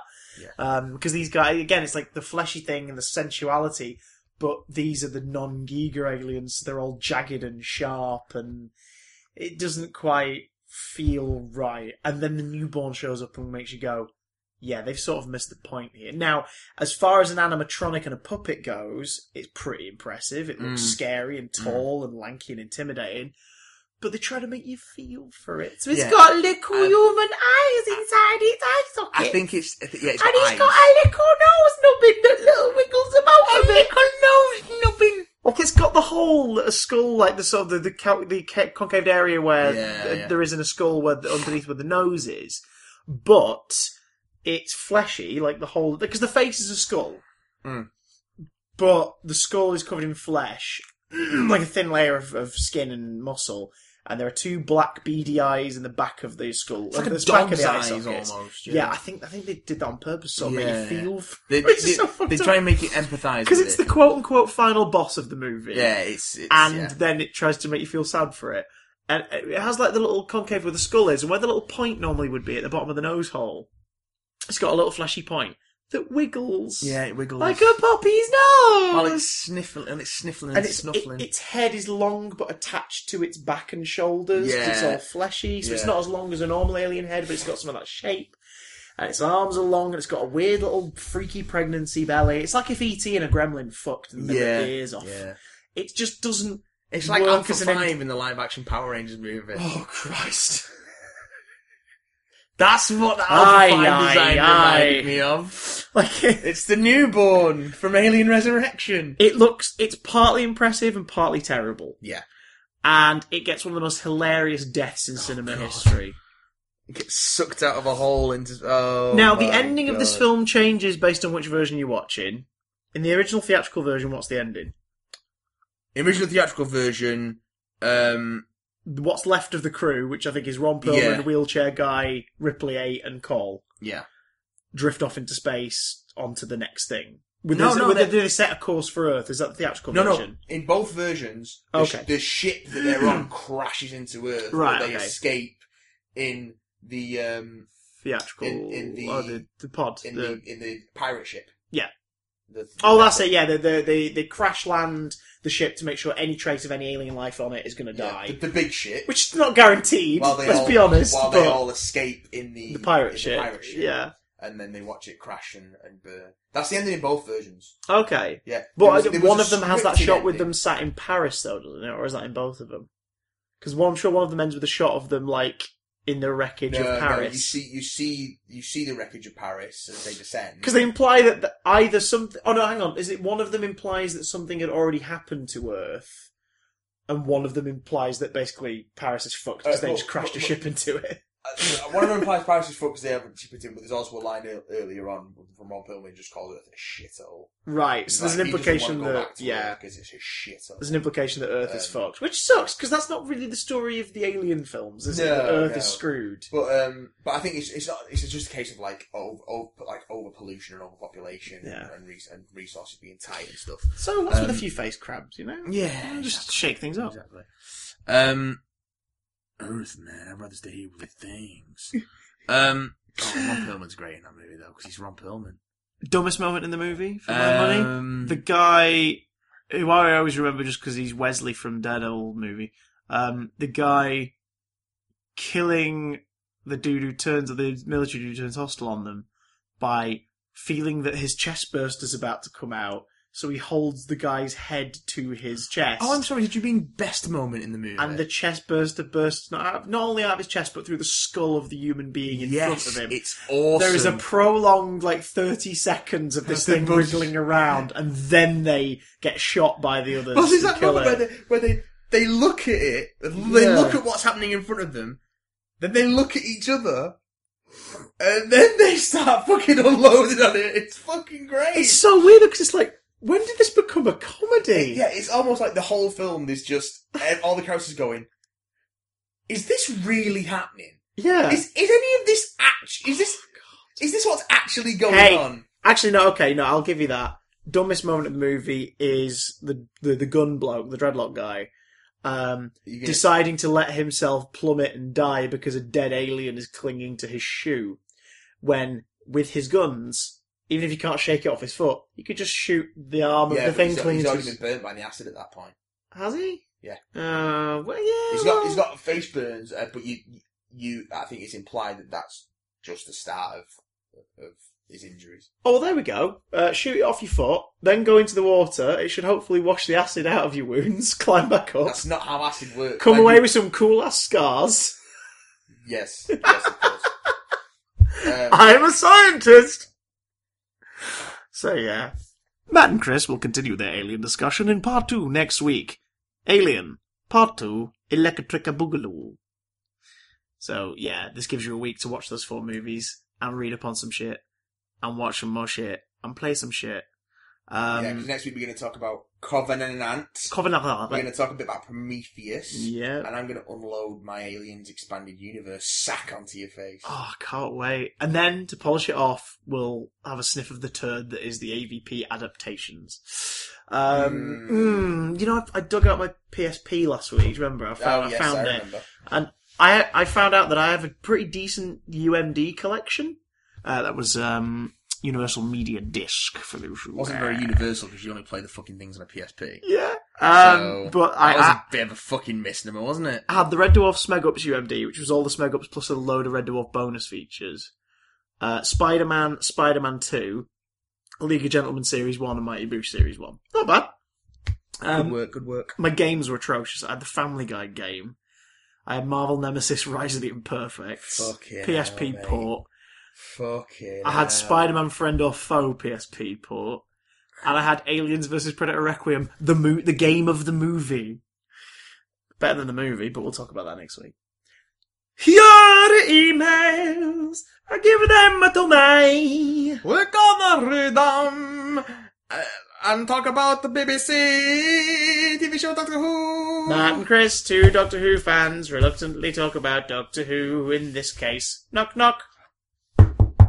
Episode 4 of the latest season of Doctor Who, BBC TV's Doctor Who, 13 whole episodes in 2016. Mitchell. Not Mitchell. Writes in with a message of ultimate supremacy. Fair enough. He says, hello, little undowned podcast proprietors and variations notwithstanding. May I just say that your podcast is truly delicious. That's not how the song goes. Like a battered cod with chips swimming in vinegar on an early, late Sunday afternoon evening. You just can't make your mind up, can you, Mitch? Listening to this podcast is a highlight of my week, and I'm honoured by its presence on the YouTube. So thank you ever so much, Chris and Matt. Also, can we get Matt doing his Tom Monty impression at least once a week, because it's amazing. If Tom And Monty it's emails crying in. out to be a permanent fixture of the show. I don't know why, but it immediately made me think of Geoffrey Beaver's voice from the Big Finish 7th Doctor Story Master, just because of how creepy, ironically funny it is. So, Cheerio, and thank you for talking about the things I like. Your artificial sweetener, Mitchell. yeah, before we go any further, in your Tom I can't your- do the Tom Monty voice because oh no, he has emailed them. in your Tom Monty voice, could you just say "a new body at last"? A new body at last. It's beautiful. Thank you, Matthew. Oh God. Samuel Johnson Not Samuel Johnson of Johnson and Johnson Esquire. says, hello, big damn renegade time lads. Time lads. So what did you call us? Whatever happened to the time lads? My question is, how do I get...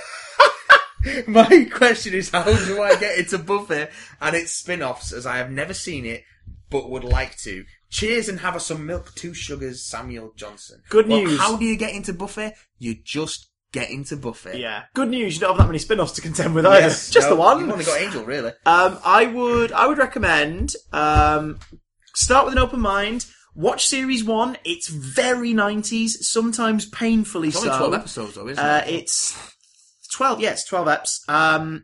It's a lot of fun. It's really cool. You get the gist of it. You get the rhythm of the show. You get to know, especially the 4 central characters. Yeah. Series 2, if you're not sold by then Series 1, Series 2 is where it hits its confidence.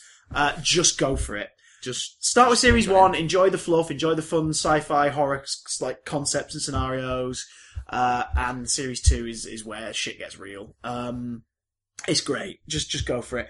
I would recommend watching all of Buffy once through before you even think about starting Angel, because I think you should just watch Buffy and get it out of the way. Yeah. Then with Angel, either just start it. You'll know when it starts in relation to Buffy. You'll figure it out quite easily. Or, if you enjoyed Buffy so much, rewatch Buffy, and as you're rewatching, start watching Angel when you get to that point. So when you start Series 4 of Buffy, have a Buffy episode, then an Angel episode. Buffy, Angel, have an Buffy, Angel. Have a Buffy, have an Angel. Have a Buffy sandwich, have an Angel sandwich. Sandwich Buffy between 2 angels, sandwich Angel between 2 Buffys. It's all your dreams come true. With a sprinkling of Spike for dipping. Yeah, there's no trick, just give it a watch. Just go for it. It's freaking great. It's it's still to this day my favourite TV show. So, I don't know if that at all means anything, but if it does, there you go. So, Luke. not Luke. Yes, Luke. Search your feelings, you know it to be true. Hey guys, been listening since the start. Hey, Luke! And for some reason haven't submitted any so far. In 46 episodes! This week's questions have a music theme, and I have answered each one myself. He's literally answered his own questions. Luke, you are like the cheat page of an exam. What are your favourite songs from the Buffy musical, Once More with Feeling? Buffy question! His answer is Standing, and I've got a theory. Ooh, in terms of karaoke styley, frickin' love, Rest in Peace. Oh, Rest in Peace is great. Because it's just great. Oh god. I've got a theory, it's pretty cool. I really like What You Feel, Sweet Song. Yeah. In terms of the episode itself, the ending, I can't remember what it's called, but like the dun dun dun dun dun dun, like the one where everyone gets everything out in the finale, is really, really good. But it's a tie for Under Your Spell, Tara, and Standing, Giles, because then you also get the bonus of those two having a duet where those two songs tie together. Because Amber Benson and Tony Head have beautiful singing voices, and it's really nice to hear. Bonus points for They Got the Mustard. Ah, they got the mustard. Oh. because that song in itself, that 15-second thing, is basically a prequel to Dr. Horrible. It's like that tone becomes its own thing later. I really like Rest in Peace. It's just grungy and dirty, isn't it? Yeah, James Masters owns it. I also really, really like how clever some of the wordplay is in Anya and Xander's song. I'll Never Tell. I'll Never Tell. Yeah. And the jolliness of it is just, it's very... It's the kitschy one. It's the kitschy number. It's the kitschy one, which I quite like. And also foreshadows the horrible bit later in the season. The whole, like, I've read this tale, there's a wedding, then betrayal, and I'll become the day I want to run and hide. You're like, odd lyric. And then later in the series, you're like, oh. Yeah. They go some fucking dark places, man. They do. That wedding day episode is really odd. What are your favourite Monty Python songs? His are Finland and I Like Chinese. Finland is great. I'm a sucker for the stuff from the films. So the Universe song, the Galaxy song. That's the Universe great, itself it keeps on expanding and expanding in all the directions it can with. And the openings to Life of Brian. Brian! The man they call Brian. It's just like full on like Bond level, Shirley Bassey like ballad. How about you? What about you? Isn't it awfully nice to have a penis? Here's a little number I tossed off recently in the Caribbean. It's a good one. It's a good one. It's very good. Isn't it frightfully good to have it on? It's when you have a stiffy, it's divine to it. The tiniest little tadger to the world's biggest brick. Closely followed by Christmas in Heaven. Meaning of Life's my favourite Python film. Meaning of Life's great. I love that movie. It's so dark. It's how you do. It's how you do sketch show as feature film. It's so good. Yeah. What's next? Guilty favourite cringy song. His answer is "Let's Go to the Mall," which is Robin's song from How I Met Your Mother. Oh, okay. I so far own the complete works of Katy Perry. I would say some of it is cringeworthy. Yeah. I still enjoy every damn bit of it. I'm a sucker for a Katy Perry song. As bland and generic as some can be, there are others that are pretty cool. The two Stan Bush tracks on the Transformers movie soundtrack. The Touch and... I don't think they're guilty pleasures, though, because you've got that added bonus of being a fan of Transformers. So they're so like synth 80s camp. Fair play. They're fucking great, and I love them. But they are as like, oh, that is. You have to unironically love it. I once owned. Oh God, what was her name? Right, not this one. The younger sister. Who was the actress, unquote, who was also a singer and a reality TV star who was in Starsky and Hutch and other things? Jessica something. Jessica Simpson. Her younger sister, Ashley Simpson. Okay. Her music Ashley with two E's? I think so. Yeah. Her music was pretty terrible. I owned Pieces of Me, which I think was her second album. And I thoroughly enjoyed it. This was your favourite TV theme tune. Yeah. His answer is Community or Buffy. Oh, Buffy is a great theme tune. Doctor Who, because it's so unusual. It is very unusual. Although, recently I realised I think my favourite TV theme tune actually is probably the first Red Dwarf theme tune. The one that no one likes. That's quite good. Because it just sets that really odd tone. Like, it sets the bleak, oh my god, my life is meaningless, I'm going to die alone on this ship tone that the first two series has. Yes. Closely followed by Hitchhikers. Oh, yes. Yeah. I would say... Who's that? I think we're talking about this the other week. Who's that from? It's from someone's song. I'll search it up. I'll search it up. Mine is... I like both of Ramin Djawadi's TV themes. Game of Thrones and Westworld. His theme for Westworld is amazing. And if you've not heard it, I will play it to you after we've done on this podcast. You better.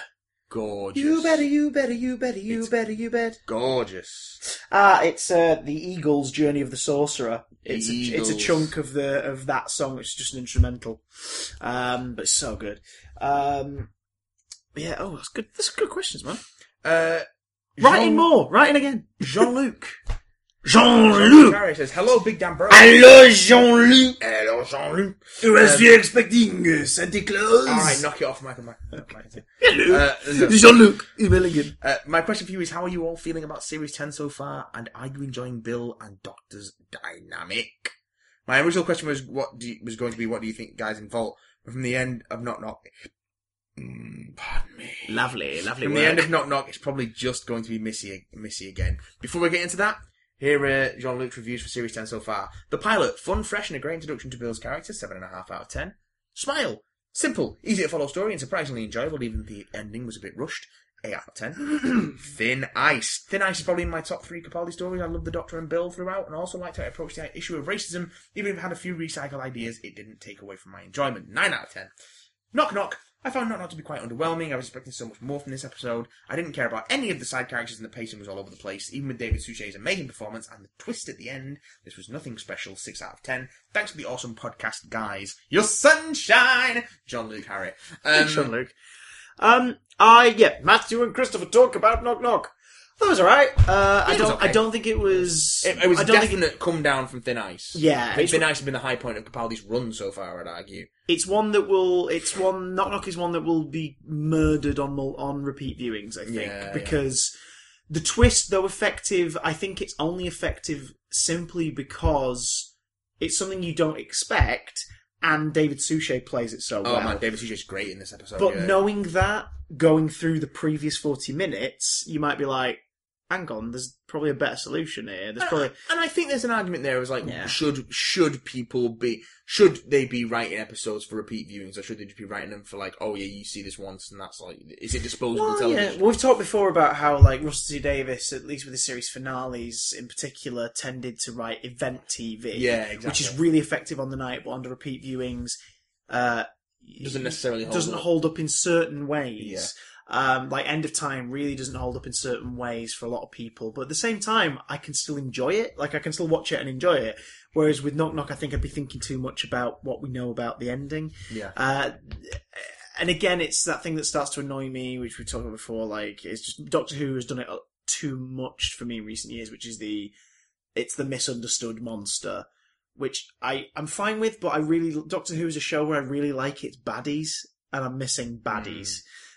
Even Thin Ice had a misunderstood monster, but there was still a villain. There was a proper baddie in there. So like... And he gets punched in the face, and it was great. Yeah, so to find out Suchet's not a baddie it sucks, really, in a way. But there was still peril, because even though our new characters were saved, there were still like 5 generations of previous tenants who'd been converted into matter and devoured. So there was threat, there was death. I was fine with that. Or actually, I can't. I was fine with that. You and your George Sanders. Delightful. You're a sporting chance. You've got to count to 10 and give him a sporting chance to run. It just feels like you got a mouthful of chocolate when you say that. I know. It's gorgeous. It feels like you just sucked something alcoholic and rare, and then you've got some chocolate, and then you bite the head off of Christopher Robin. A fair chance to Oh God. What a pussy. Tie a twig to his tail and he shits himself. But anyway. Yeah, I think Knock Knock won't hold up to repeat viewings, but I enjoyed it on the night, absolutely. I don't think it was a bad episode. The makeup and monster effects work on I can't remember her name now, but the lady at the end, like, woman. head to toe thingy, looked gorgeous. And then when you saw what she actually looked like, she had quite a distinct face. Like she had a very distinct long profile and long nose. So then to see the wooden version again after that flashback, you're like, oh my God, that's incredible. Because that looks sort of like a fairy tale version of the lady underneath. Exactly. That's brilliant. So it's nice that we saw the 2 versions. I do kind of like the idea of the bugs. Yeah. But it's just, it's a shame that it adds to the misunderstood monster thing again in a way. Although the visual of the guy half in the wall was really freaky. Yeah. There was some nice creepy visuals in there. Yeah, Capaldi was a lot of fun. Like, and the people being swarmed in bugs and then just collapsing. Yeah, that was quite a nice visual. I just hope that I believe the next 3 episodes, according to Doctor Who Magazine, the next 3 episodes form a loose trilogy. Oh, okay.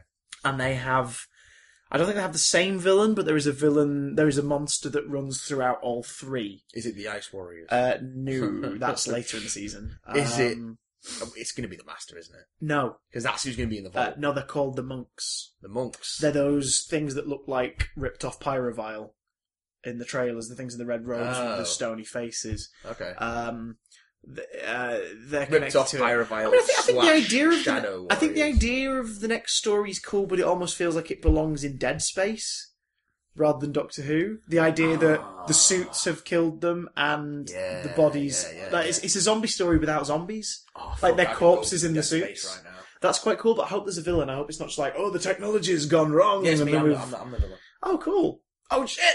The spacesuit you bought me as a present, it's going to kill me! It is. Well, at least I died doing what I loved. Pissing in my clothes. Lewis Christian. Let's see if there's a view. Must we endorse those views? Let's see if this is a view we may or may not endorse. I'm going to unzip my fly and prepare to endorse it. This is the view. Oh, shite.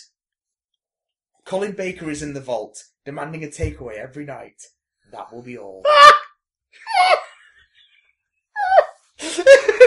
Well, to be fair, if you were locked in a vault and you're the people who were like keeping you locked in there were at least feeding you, you would push them to bring you an exercise bike, a games console, and constant takeaways. Yeah. If you're going to keep me in here, I've got to keep trim, I've got to keep my mind awake, and I'm going to have food that's a treat. Yeah. I'll say this, as I mentioned in the earlier email, I really hope the thing in the vault isn't Missy, because it would be a bummer simply because... I mean, for people who don't like Missy, extra bummer, but it'd be a bummer because we know she's in the series, she's in the trailer. I would rather it be something that isn't in the trailers. I don't want it to be John, but I don't want it to be John Sim. I don't want it to be Missy. I want it to be something that's not in the trailers. I think it'd be because the way if he's keeping John Sim in the vault to stop him from becoming Missy. Stop him from becoming Missy. Well, somehow. Maybe, but I don't know. I think that... But it's going to be the master. It'll suck if it is, because if it's something that we've already seen, we knows in the series, it's no surprise. Do you know what I mean? I don't think there's anyone else he talked to like that. Himself. I'm not. There is a weird theory. I'm not going down the David Bradley path. Okay, ooh, dirty. The David Bradley garden path. The David Bradley path. Oh god. Well trodden as it is. You're about to set off at the top of it. David Suchet appears and he says, "You signed the contract. You must walk the path." You signed the. So yeah, Suchet was lovely in it. I'll say that. Yeah, he was lovely. I want it to be something that's not in the trailers because it has to be a surprise. Because ironically, Moffat's opening episode did the worst job of the vault. Like, it did the worst thing with it, because it was just sort of like, what is that thing? Oh, it's not really important, whatever.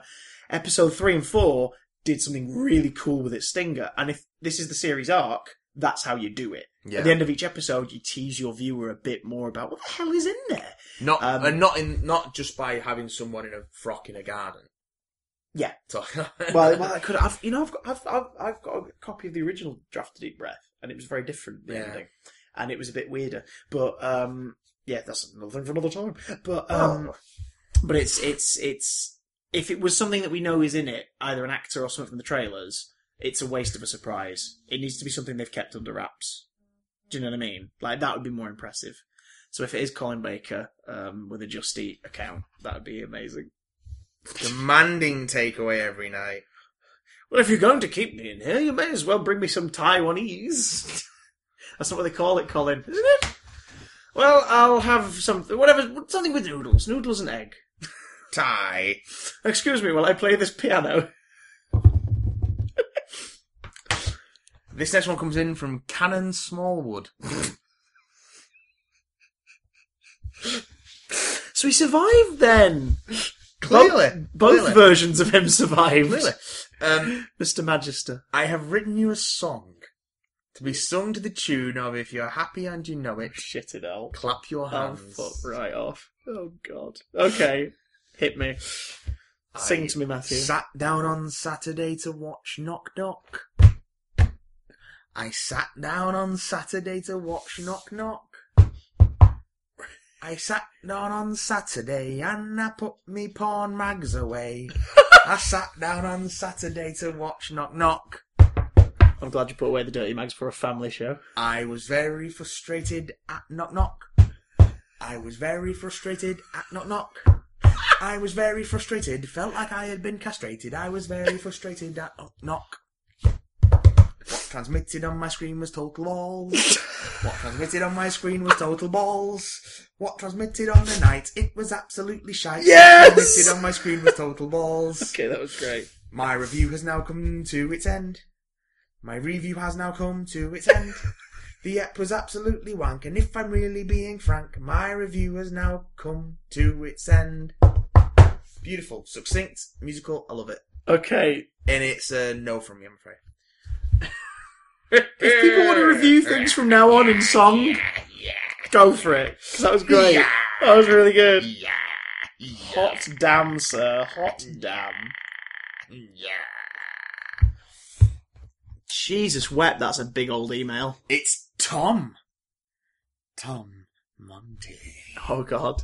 Could Tom speak in his voice but slightly quicker? Because that's a big paragraph. I'm giving up forever. Ladies and gentlemen, presenting the 8th wonder of the world, Thomas Monty. Howdy, Big Damn Christopher and Big Damn Matthew. How has your week been? Anything stand out in particular for both of you? Knock, knock. What can I say, really? In contrast to last week, this will be short and sweet. Sweet. I felt bad for Mr. Landlord. I wasn't a fan of the students apart from Paul. Paul's cool. And the line that I appreciated the least this week was, I'm a celebrity. Get me out of here. Out of here. Also, what was the deal with the whole binaural experience they seem to promote online? To be honest, I watched it on iPlayer and it sounded like any other episode. I think you meant to do it with headphones in, though. I read something about that. That would be, yeah. Binaural, you need to have like closed sound. Maybe Tom did. But it also depends what the how the sound's transmitting on iPlayer, because it would need to be in the right mix. Yeah. And if it's just like stereo 2.0 channel mix, it's not going to come through, because, yeah. But I have no idea what that was, so. Anyway. Tom's talking. So what did you guys make of Knock Knock? Any standout moments? I think we've covered that. What do you think is in the vault now after this week's advancement in that storyline? Personally, other than the obvious candidates, I think it's a future version of the 12th Doctor, and it will tie in with his regeneration somehow. That's not a bad theory. That's not a bad shout. That's not a bad theory. No. I like that. If you've seen all the series 10 episode titles, what upcoming title excites you the most, based purely on the title? I haven't seen any of the other episode 10 titles. I've read them, but I can't remember what they are, to be honest. I'm happy to be surprised. Yeah, as long as they're better titles than Oxygen, which is the title of the next one. Fair enough. Really good, though. I like single word titles. That's because you're a dirty bugger. I am a dirty man. Whoa. Non-Doctor Who related questions. Have you got a date? Any hints as to when the Black Mirror Series 2 Big Damn Love will be airing on the channel? What makes you think we're doing a Big Damn Love on Series 2 of Black Mirror? I thought I might at some point, actually. Oh, damn it, Christopher.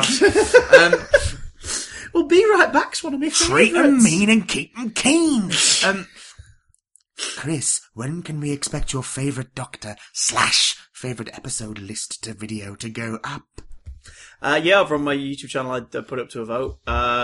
People had to give thumbs up if they wanted Doctors ranked, and they had to comment top 10 eps if they wanted top 10 eps of the modern series, and Doctors Rank won outright, so it'll be in the next week. That's all I'm saying. You'll get the video in the next week. Finally.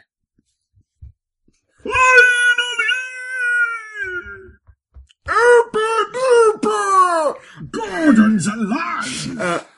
Any predictions as to where season 3 of Rick and Morty is headed after watching episode 1? Probably to Adult Swim at some point in the near future. And do you believe that we will truly be getting 9 more seasons? Shit.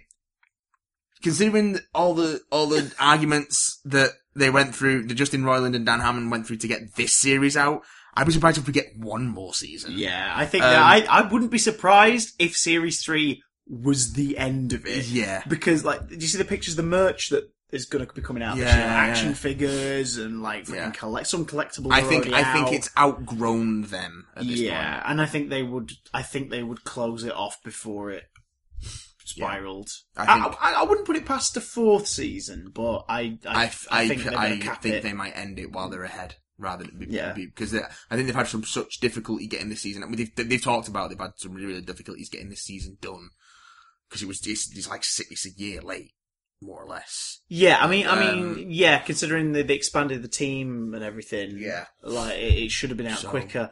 And a lot of it was to do with scripts and everything, wasn't it? And sort of disputes that they were having, and they got to that point where they didn't want to hate each other, so they had to talk for longer and all that stuff. And also add on to that, I think the show will close up in the next year, either during the production of Series 4 or after Series 4. Yeah. And it will happen because either Nintendo will send them free stuff, which is the seed they planted in... the seed they planted... When did they plant that seed? Was it Series 2? In the Brain Parasite episode. Yeah, they planted that seed. Or McDonald's will briefly bring back Szechuan sauce. Yes, And because of that, they'll go, our mission is accomplished. We are ending the show. We got one of the two things we wanted. We are done. www.100yearsrickandmorty.com. Have a hunky-dory week. Damn Monty.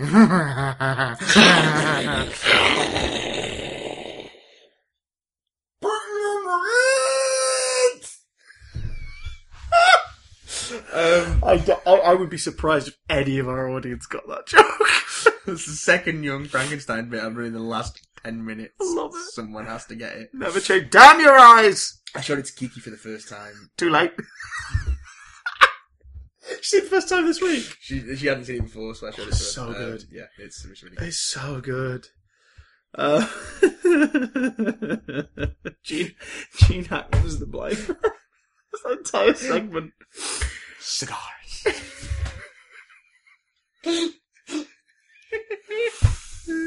Well, I was going to make espresso. Well, now that we've alienated our younger listeners, join us next week for part 2 of our alien nonsense, including It's on our Covenant Netflix. Go review and watch discussion. Young Frankenstein, you fools! It is amazing. So we'll see you next week for more alien nonsense plus our review of Covenant. We're also obviously going to talk about Doctor Who Oxygen. We might even get our dicks out, who knows. I mean, maybe we did this week. You'll never know. You'll never tell. You just did. Your plan has failed, Christopher. How do you plead? I plead guilty of producing weekly content on the Big Damn channel on YouTube. You can also catch us at Big Damn Cast on Twitter. That's at Big Damn Cast. And if you want to catch everything in a great big stream of consciousness, you can go to the bigdamnblog.tumblr.com. Of course, you can get in touch anytime during the week. BigDamnContact@gmail.com. Your Honour.